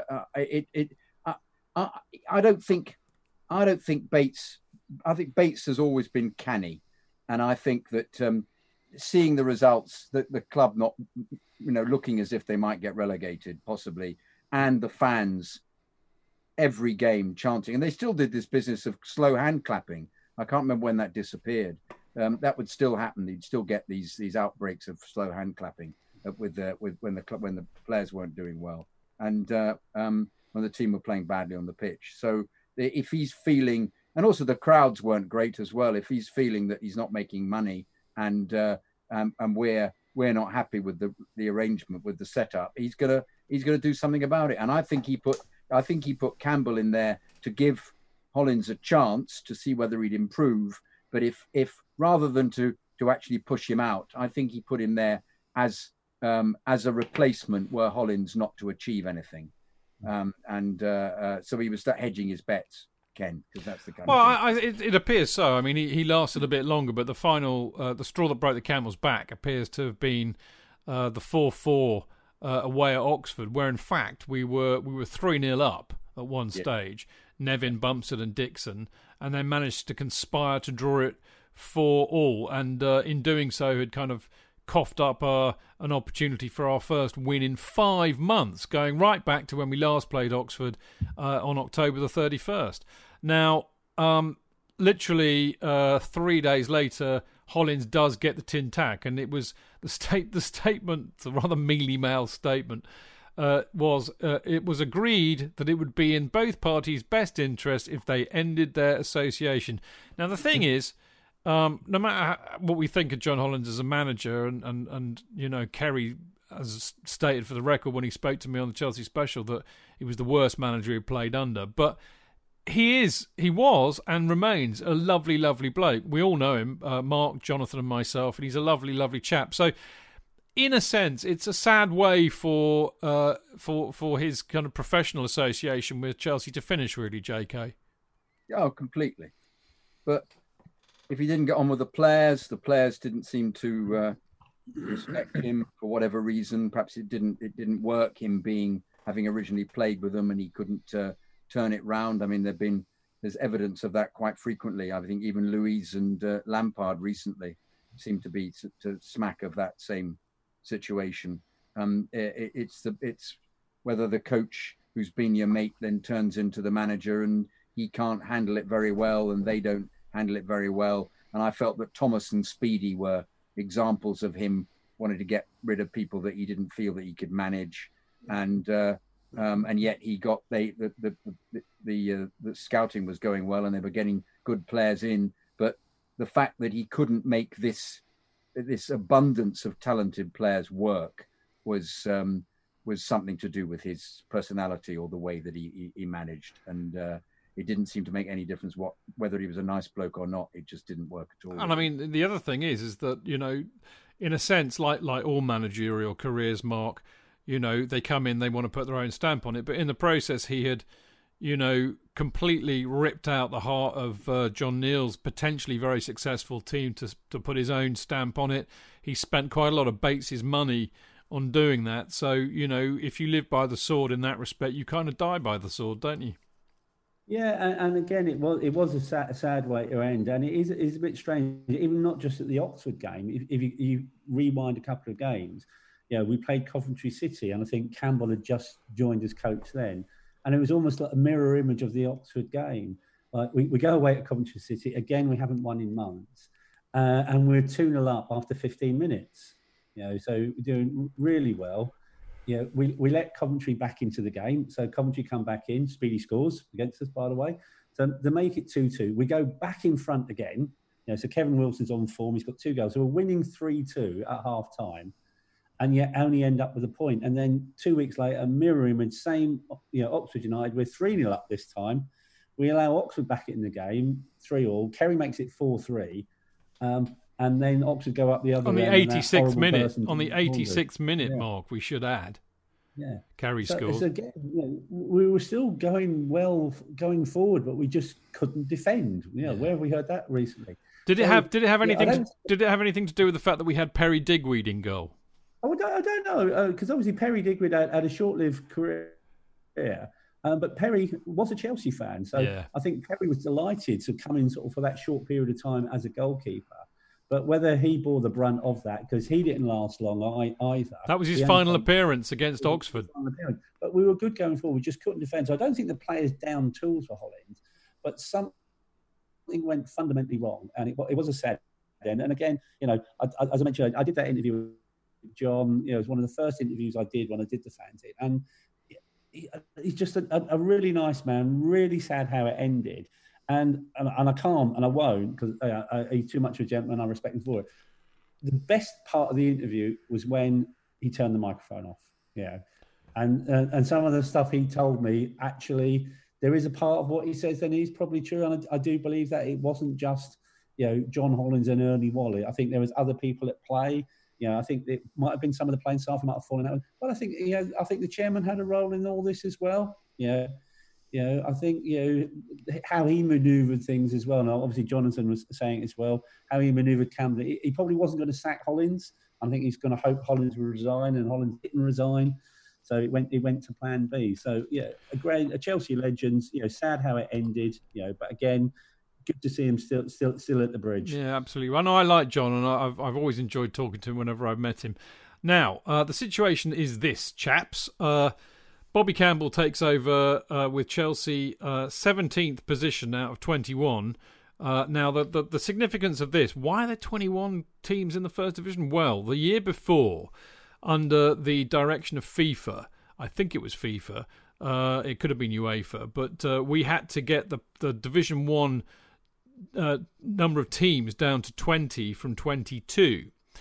So what they did the season before was they introduced a playoff system whereby the team that finished fourth from bottom would play the team that I can't remember which team it was in Division 2. Somebody like Mark will tell me in a minute. But basically, that team from the second division would play the fourth from bottom in the first division in a playoff, and the winner of which would go up, the loser of which would go down. So, we didn't really want to be finishing in 18th position. We certainly didn't want to finish lower than that because it would have been automatically relegated. But the playoff comes into it, JK. Wasn't the reason that they felt the season was too long? Yeah. And was interfering with summer I think it might have been. I think that's why they wanted to reduce it to 20. Yeah. Do you remember with Mark? Do you remember who it was who do we end up playing in Division 2? Blackburn. No, I know who we played, but how did they work out who from Division 2 would play the first division team? Well, basically the top two, if I remember, the top two went up. Yeah, so it was the third. Yeah. And the team who finished third, fourth and fifth, and then the team who finished 17th in the first division, that made up the foursome. So like you had a semi-final and a final. Right. So... the third and fourth team played off, and we played the team that finished fifth, which turned out to be Blackburn Rovers. Well, we're not quite there yet, but store that one away.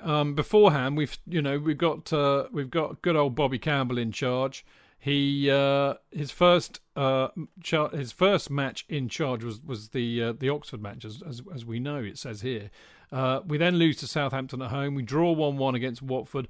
We draw 1-1 against Arsenal. Now, Arsenal in those days are a pretty good team. They're in 1, 2, 3, 4, 5, 6 position. Of course, they then go on to beat Liverpool in the league in a year or two's time. So they're building as a good team. If you want to have an idea about the kind of state of Chelsea at this point, there's a lovely passage in Kelvin's book where he talks about John McLaughlin.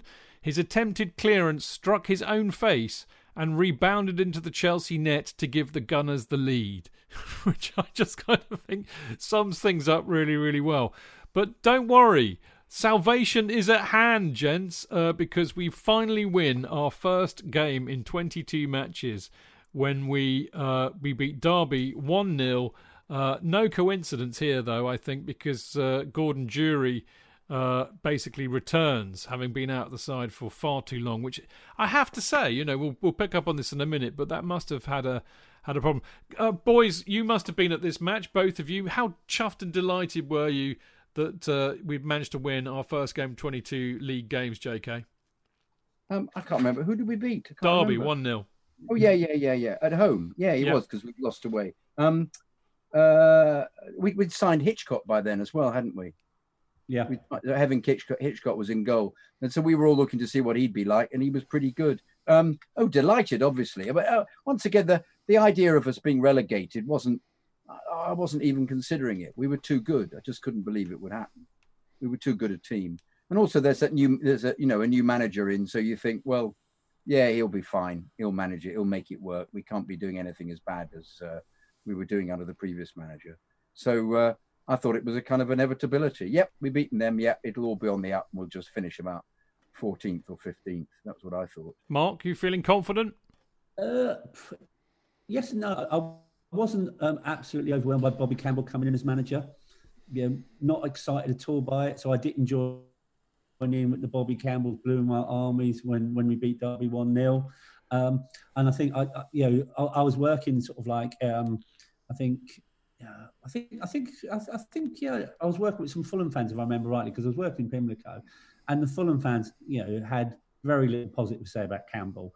He might have had a good half a season when he had George Best and Rodney Marsh there, and they did beat us that year when Eddie McCready was manager.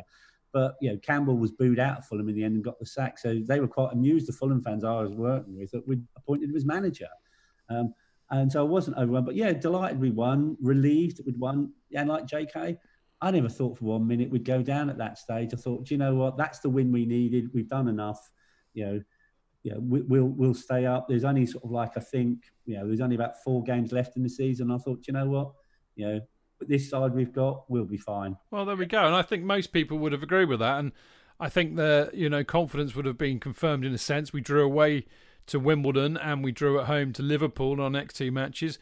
Those 2 teams, of course, by now are FA Cup finalists in one of the most infamous FA Cup finals of all time, when the Crazy Gang beat the Culture Club. But that's yet to happen. But we drew against them. So basically, we've got 2 games left, right? So we need 1 point for safety. We are in 17th position. We've got to play West Ham and we've got to play Charlton. West Ham are in 15th. Charlton are in 16th, right? What could possibly go wrong? I hear you all say. This is Chelsea. Little young people listening, this is Chelsea. Everything can go flaming well wrong. Unbelievable. We lose 4-1 to West Ham away. I mean, good grief. Charlton, of course, go and draw with Spurs and go ahead of us on goal difference, and that actually puts us off in the playoff position, and that means we then have to play Charlton. But in a sense, it's still in our own hands. We just have to beat them. But it's a bit of a nightmare, isn't it, Mark? Yeah, bad enough getting spanked by West Ham, but because Charlton were playing Tottenham that day, you thought, you know what, Tottenham will get a result there, and then I think Charlton got a late equaliser. So, we had to beat Charlton. Just want to say, just mentioning the Liverpool game, I think it's sort of just a big mention of Kevin Hitchcock, because he saved a penalty in that game very late on. And if the results had gone right for Liverpool that day, they'd have won the league at Stamford Bridge for the second time in a couple of seasons. But I think Manchester United got a draw, so Liverpool won the title the following week. We took the lead on 72. John Barnes equalised, and then Beardsley dives in the penalty area, and Hitchcock steps up and makes a brilliant save. So that was quite a crucial point. We just thought we'd get. Sorry, Mark. Was that Houghton just falling over? I remember that Houghton just being giving the penalty. Was it Beardsley that fell over? Beardsley was it Beardsley? Penalty. Yeah. I was sure it wasn't Houghton. Didn't Houghton fall over as well? Wasn't it? It might have been. It might have been. Yeah, it might have been Ray Houghton, but Beardsley certainly missed the penalty. Houghton, sorry, Houghton, yeah. Beardsley missed the penalty. I think it was Houghton was just sort of strange, kind of just non penalty. You just think, how did that get given? I remember watching at the time and thinking, I don't understand how that got given as a penalty. But again, it's strange again, Chidge, going into that last game of the season. You're right, it was in our hands. We're at home to Charlton. We beat them. We're not in the playoffs. Yeah. And we should have done. And we should have done. I mean, we were 1-0 up. Jukebox gets a penalty on 16 minutes.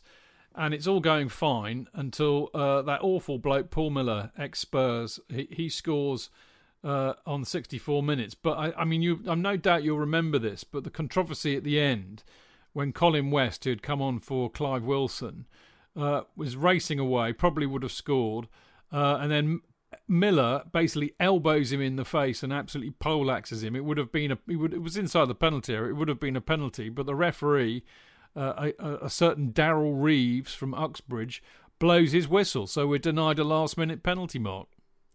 Yep. Horrible deflection to give Miller the equaliser, but we still had half an hour to go. So we threw the kitchen sink at Charlton. Colin West gets taken out by Miller in the last minute of the game. An assassination, should have been a penalty. And obviously the referee's blowing the whistle and Colin West is lying prostrate on the ground. And even then, it only just sank in thinking, damn, we're in the playoffs. How did that happen? How did we get ourselves into this mess? Well, we are in the playoffs, and it's kind of a four, team affair, and we get to play Blackburn in a two-legged affair first. We go up there, we win quite comfortably 2-0, no problem there. Jukebox scores on 46 minutes. Pat Nevin scores what will be his last game for the club, so a bit of a teary moment for all of us there, although he wouldn't have known it at the time. Home leg, Doddle absolutely humped them 4-1, no problem there. Kerry scores his first goal at home. This is remarkable. His first goal at home since October. So, we win the leg and the tie very comfortably, which means we have the final playoff match against Middlesbrough. And we go up there. Before we go to Middlesbrough, did you see he was playing for Blackburn Rovers that day? What, in the home leg? Yeah, well, but basically, John Miller played against Stamford Bridge, and he played at Ewood Park. But also in the game at the Bridge, they had Ozzy Ardiles and Steve Archibald playing against us. Yeah, very true. So there you go. Now we've got Middlesbrough away in the first leg, and then at home in the second leg. So again, you would say it's kind of stacked in our favour. Jonathan, I was completely confident about the playoffs that we would beat whoever we were presented with. I don't know what was the matter with me at the time. I thought we're too good. I know there's that old adage, you're never too good to go down. Well, it's an interesting it's an interesting point, isn't it? That old cliche, you're too good to go down. I mean, nowadays when people say that, everybody worries because there have been so many instances when sides who were, on paper, clearly too good to go down ended up getting relegated. But in those days, that cliche was not often used, was it? But it's definitely true. We were way too good to be in this position. I thought the Blackburn results were absolutely as should be. Yeah, they were fit. We were much better. Well, in that case, what happened? What happened up at Borough then? Oh, well, it was a pretty ropey pitch, of course, and I watched it at Hammersmith Odeon. So did I. You were both there, were we? Fantastic, fantastic. I remember Kelvin's book. He actually says there was some poor. Well, Kelvin was there. All three of you were there in Hammersmith Odeon. That's right. But he says in his book that there was some poor, unfortunate bloke who was Middlesbrough fan who cheered, who got set upon. But I felt there was everybody was looking out for Middlesbrough fans when I was there. There was a kind of, is there a Middlesbrough fan in here? Because if there is, you better keep stum because this is just Chelsea. And it was so weird being in the Odeon because I've been there so often watching bands and first seen the Beach Boys there in 1966 and. To actually just be watching a game of football, and particularly with your team in the playoffs, I was convinced we were going to win easily. So it was, and there was some poor unfortunate bloke leapt up when they scored their second goal. And of course, Jonathan, do you know who that poor unfortunate person was? No. Yeah, because I was in the lower tier at Hammersmith Road, and like you, been there. Lower tier, yeah.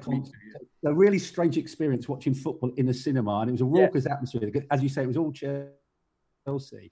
And then when Middlesbrough got that second goal, I think Bernie Slaven scored it about 10 minutes ago. And this guy does get up and cheer. And he was in about the third or fourth row from the front. And obviously a fight starts. And, it was Christopher Quinton, Brian Tilsley from Coronation Street. And the last thing he would want to happen is get beaten up if he was doing Corrie. But there was a bloke. He was doing Corrie at the time, and people did recognise him, and they chased him out of the Hammersmith Odeon. Oh God! There was a bloke behind me as well who was a Borough fan. I remember, and he leapt up and he got given a hard time, but he ran out immediately. He saw what was coming. He was canny, but it was I agree with you completely, but I'm afraid I left after 2-0 from there. I thought, I can't quite believe this. Same as you. I can't believe I'm watching football in Hammersmith Odeon. It was very peculiar, but at the same time, it was actually very enjoyable. It was peculiarly enjoyable because everybody was Chelsea, and everybody doing what ultimately we experienced later on when we watched games, let's say, live at the Bridge. I mean, I'd done the same thing in 1966. I watched it when they erected screens for the Fairs Cup Barcelona semi-final. So in a sense, we were used to it. It was the venue was strange, and it was packed. It was really packed with Chelsea fans. It was difficult to get a ticket, I remember. But yeah, it was a good experience. I just never ever thought we would lose it. Ever thought. But even then, I thought we'll turn them over. We'll turn them over back at the Bridge. Well, yeah, we must. And as you should have done. You know, we're a decent first division side, basically, with some quality players, and they're second division. It's not good going into a two-legged match 2-0 down. I mean, we've all watched enough European football and Chelsea involved in two-legged games to know that 2-0 is not a good first. You know, you get an away goal, get a goal, and we didn't manage to do that. So we do have to turn over 2-0, which means we have to win. You know, we have to get 3 goals. Well, you know, it starts pretty well. Jukebox. Well, apparently Pat Nevin hits a post after the first minute, so we're clearly. Not doing too bad. But Jukebox scores after 18 minutes. And of course... Typical Jury goal. Typical... Pat provides it behind him. He controls it and turns around and volleys it right-footed into the corner. He could volley left and right foot. Terrific goal. I thought, we're on our way. It's going to be fine. Well, and so we should have been, and we threw the kitchen sink at them. But I'm afraid to absolutely no avail. There's some, and basically we win 1-0, but that's not enough. We go out 2-1 on aggregate, and we get relegated. What is also very interesting about this match is basically the atmosphere. I mean, obviously it all kicked off at the end. I mean, basically a load of Borough fans invaded the pitch stupidly, and the Shed End were frothing at the mouth, kicked down the gate, and went down the other end smartly to see them all off. But the other interesting thing about this, I'm sure Mark probably has a thing or two to say about this. Jonathan would have been in the East Stand. But for some reason, they put 200 Borough fans, including the Mayor of Middlesbrough, in the West Stand, who, you know, had to be moved after about 5 minutes because Chelsea kind of rumbled that there were Middlesbrough in there. What on earth was all that about? I don't think that was quite unusual then, because that was in the days where, you know, most it was terracing, but there was always a small proportion of seats given to away fans. And it was a small proportion, obviously in a 40,000 crowd, 200 seats. But putting them in the West Stand, it was probably a bad move, bearing in mind the significance of that game, what was riding on it. It wasn't like it was a league game, you know. And the West Stand by then was a bit of a raucous atmosphere. So surely someone in the club should have realised, do you know what? Maybe we shouldn't put them in the West. Might want to put them in the East, for example. Yeah. Well, the East is normally empty. There were 40,000 there, though, weren't there? And that was about the maximum you could get into the ground at the time. It was packed. Yeah. It's, what a horrible, grisly end to the whole thing. I mean, interestingly enough, in Kelvin's book, he says there was an air of menace hanging over Stamford Bridge long before kick-off, and in truth, an air of inevitability about the way the day would eventually pan out. Well, that's what we thought about it. When I interviewed Johnny Bumstead for the Chelsea special, this is what they had to say about the playoff match against Middlesbrough. I don't know why the bad years actually happened, you know. It was just... That was almost by accident, I think. It was just... we seem to get on a run of bad results and never get out of it. Yeah. And then before you know it, you're either down or you're nearly down. Yeah. That was awful, though, by a playoff, to get relegated by a playoff. They don't do that anymore, do Thank God for that. Because that is awful, and as we all know, the supporters weren't very happy, were they, Martin? No, there's a lot of trouble outside. There was a lot of trouble that day. I remember the first leg up there. I think Malcolm Allison. I think he was in charge of it, and we went out first. It was freezing, and he kept us out there for ages. You know, and they came out about probably a minute before the kick-off. No, that wasn't very good either. So there you go, all pretty grim stuff. Interestingly enough, Tony Dorito handed in a transfer request immediately after the match, apparently, which Bates told him to fuck off and behave himself, thankfully. But thus ends pretty much a rather ridiculously talk about glorious unpredictability. I don't think any of us really would have thought that this would have happened given who we had, but we did get relegated. Now, to summarise and reflect upon all of this, there are some pretty salient points here. I mean, we didn't win a league match for 5 months. There were 11 draws out of our 20 home games. 9 teams scored 3 or more against us between October the 17th and April the 9th, the period when we had no win as well. But I also wonder, we know that last season there was a lot of unrest and a lot of, dissatisfaction in the camp. I wonder how key the injuries were. We talked about the defence. We just had that stat about 9 teams scoring 3 goals or more against us in that 5-month period. Losing Eddie Niedzwiecki, we had Perry Digweed in goal, Roger Freestone in goal, we had Kevin Hitchcock in goal. But we also lost Pat Nevin and Jukebox and Kerry for significant amounts of time during this season, Mark. So is that to blame? If not, what was it? Was it Hollins and Wally solely to blame? Was it poor defending, complacency, poor finishing? Why did it happen? Because we all agree that, as we said, this was a team that was too good to go down. Yeah, it shouldn't have happened. And I think we were sleepwalking into this. And I think the signs were there. I don't think the injuries helped. I don't think losing Eddie helped. Losing Jury and Dixon at times. I think Hollins and Wally have to carry a lot of that. Clearly something fundamentally went wrong behind the scenes to take what was an unbelievable John Neal side from a couple of years earlier and have that dramatic transformation. We were on the verge of qualifying for Europe pre-Heysel. We were getting to semi-finals of competitions. To then fall out of that same division 2 years later, it was a travesty. And again, I know we'll talk about it next week, but it was reflected that we were the boys in blue in Division 2 the following season, and we didn't stay there too long either. No, we didn't. We should never have got relegated in the first place.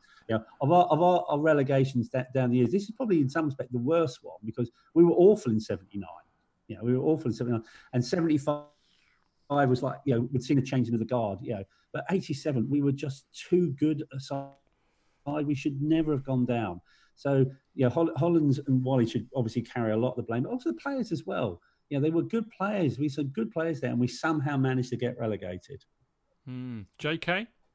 Well, I think yes, you can blame him for ripping up the Ian McNeil and John Neal's side, but he did put a decent side together. So whether that was Bates' influence or whether he had a say in it, but the fact that he couldn't get this side to stay in the division, I think, was actually dreadful. And I think it must be down to management because he had some really cracking players in this team. So he may have sculpted his own team and brought his own players in, but then failed to make them gel. And I think you look at the players he had, there was some, as I say, cracks. Jury was fantastic. All right. Speedy was a fantastic player and he got rid of him, but he replaced him with an equally competent player. Nevin was still brilliant. Kerry was up and down, but still could provide some great goals. Wilson was pretty good. Clive Wilson was excellent. Johnny B didn't get in as much. He brought Stevie Clark, a fullback, who was terrific. He brought Dorigo in, who was terrific. Hazard was once again still excellent. And Wood was in and out. I think Murphy didn't play very much, and he was a decent player. So they had some really decent players, and somehow he just managed to get them relegated. So to me, it's down to him. Yeah, it's interesting. I mean, Jukebox was the top goal scorer with 20. Kerry scored 13 in the league that season. It's I think there are 2 seasons where Kerry was not Chelsea top goal scorer in his entire 9-year career with us, and I think this season was one of them, and his last season with us was the only time when he wasn't the top goal scorer, which I think is interesting in itself. But Jukebox was the top goal scorer this season. Tony Dorito, I'm going to call him Tony Dorito from now on, after finding out that he handed in a transfer request at the end of the season, the turncoat. But he was our top appearance maker, and also, interestingly enough, he got the player of the season. He was great. Was it Dorigo? Yeah. I thought it was Gordon. No, it was Dorito. Yeah. He was excellent. He was an excellent player. But you wonder, he was a very good, almost like a wing back. He was very good going forward, as was Steve Clarke. And you wonder whether that was their undoing. I don't think McLaughlin had a very good season at all. And perhaps that was one of the reasons as well to take into consideration that they weren't very strong at centre-half. I wonder, yeah, good point. And I put that in here, actually. Leadership was an issue too, I wonder, because, you know, Colin Pates was out for 3 months at the beginning of the season and he lost the captaincy. I wonder if that had an effect on the team, Mark. I think that's a really good point, and we'll see it when we talk about next season. Very early in the next season, the crowd get on McLaughlin's back and he loses the captaincy. You know, so again, the fans got McLaughlin's back. So the fans did not probably see McLaughlin as a leader in the way they saw Colin Pates and Mickey Joy that preceded him. So there could be something in that. You know, there could have been unrest in the dressing room. And again, the other one, I still think, as I mentioned earlier, you know, the hand of Bates is there somewhere, bless him. You know, I wouldn't rule out some of that chance of speculation. You know, maybe he was trying to sell Kerry. And then obviously, you know, Hollins becomes the patsy for it as well. And I think the other thing just to think about, it is sadly typical Chelsea. And I just looked because I thought it came out that year. Do you know what one of the biggest selling albums of 87-88 was? Go on. Appetite for Self-Destruction by Guns N' Roses. There we go. There's an album that sums up Chelsea Football Club down the years, if ever there was one. Well, there you go. What a brilliant note to end it on, Mark. That's absolutely fantastic. Well, yeah, quite a mental season. I have to say, us three will be back in the hot seats a week from today, talking about next season, which was, I have to say, probably, I'm only going to tease this, I don't want to give anything away, but it's one of my favourite seasons of all time as a Chelsea supporter. I just have such fun memories. I was actually living, I think I moved to Lots Road during the season, and so I was 5 minutes away, so I felt really in the thick of it, and it was just fantastic. It was as good as this season turned out being bad, but you'll have to wait. You'll have to wait until next week to find out about that one. But I'm already looking forward to having Jonathan back next week and the wonderful Mark Meehan to talk about it. But Mark, as ever, you've been brilliant and fantastic and so informative. We learn so much having you on these shows, so thank you. Well done, Mark. Well done, Mark. Brilliant, as always. Thanks, guys. Always a pleasure to be on. Yeah. And I think we'll dedicate this show to John McNaughton's Hauser, I think, tonight. Absolutely. That's a very good way to end it as well. Jonathan, as always, a delight and you're equally informative. It's lovely getting your perspective on things as you were there through thick and thin. I love doing the show, Chidge, because while we're doing it, I remember things which I'd completely forgotten. It actually makes me feel that I have got a memory after all. I go, oh yeah, that happened there. I remember that. I just want another point. This whole process of people constantly being marched out of stands to somewhere else is something that always stays with me with this era of football matches, where people had clearly got tickets, were husbands and their wives in the wrong area, and had stood up and saying, come on, whoever the opposing side was, and had very quickly been asked to leave by Chelsea fans. So therefore, they'd step into the ground and be marched to another part of the ground. Was always something that I enjoyed observing. Well, I think the other thing, Chidge, about memories, Jonathan said something earlier that I'd forgotten about, and he did play this. He mentioned Jerry Murphy. Yeah. Jerry Murphy played this season. We completely forgot all about him until Jonathan just mentioned it. Two games. Two games. And where did Jerry Murphy go to at the end of that season? I don't know. Where did he go?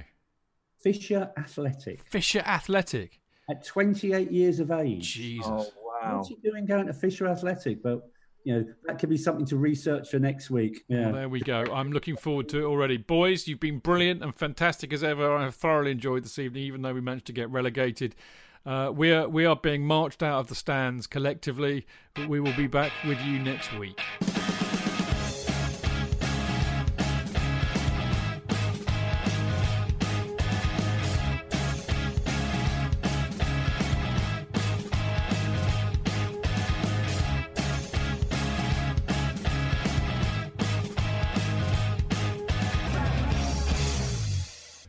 It's the 90th minute. All your mates around. You've got your McNuggets share boxes ready to go.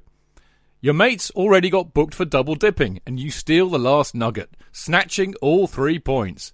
Perfect! Order McDelivery now on the McDonald's app. You in? At participating restaurants, 18 plus, serving times, delivery fee and terms apply. See mcdonalds.com. Planning for your next trip? Elevate your travel style with Quince. Quince has all the jet-setting essentials you'll want for your next getaway, like European linen, premium luggage options, buttery soft Italian leather bags, and so much more. And it's all priced at 50 to 80% less than similar brands. Plus, Quince only works with factories that use safe and ethical manufacturing practices. Pack your bags with high-quality essentials you'll be wearing for vacations to come with Quince. Go to quince.com/trip for free shipping and 365-day returns.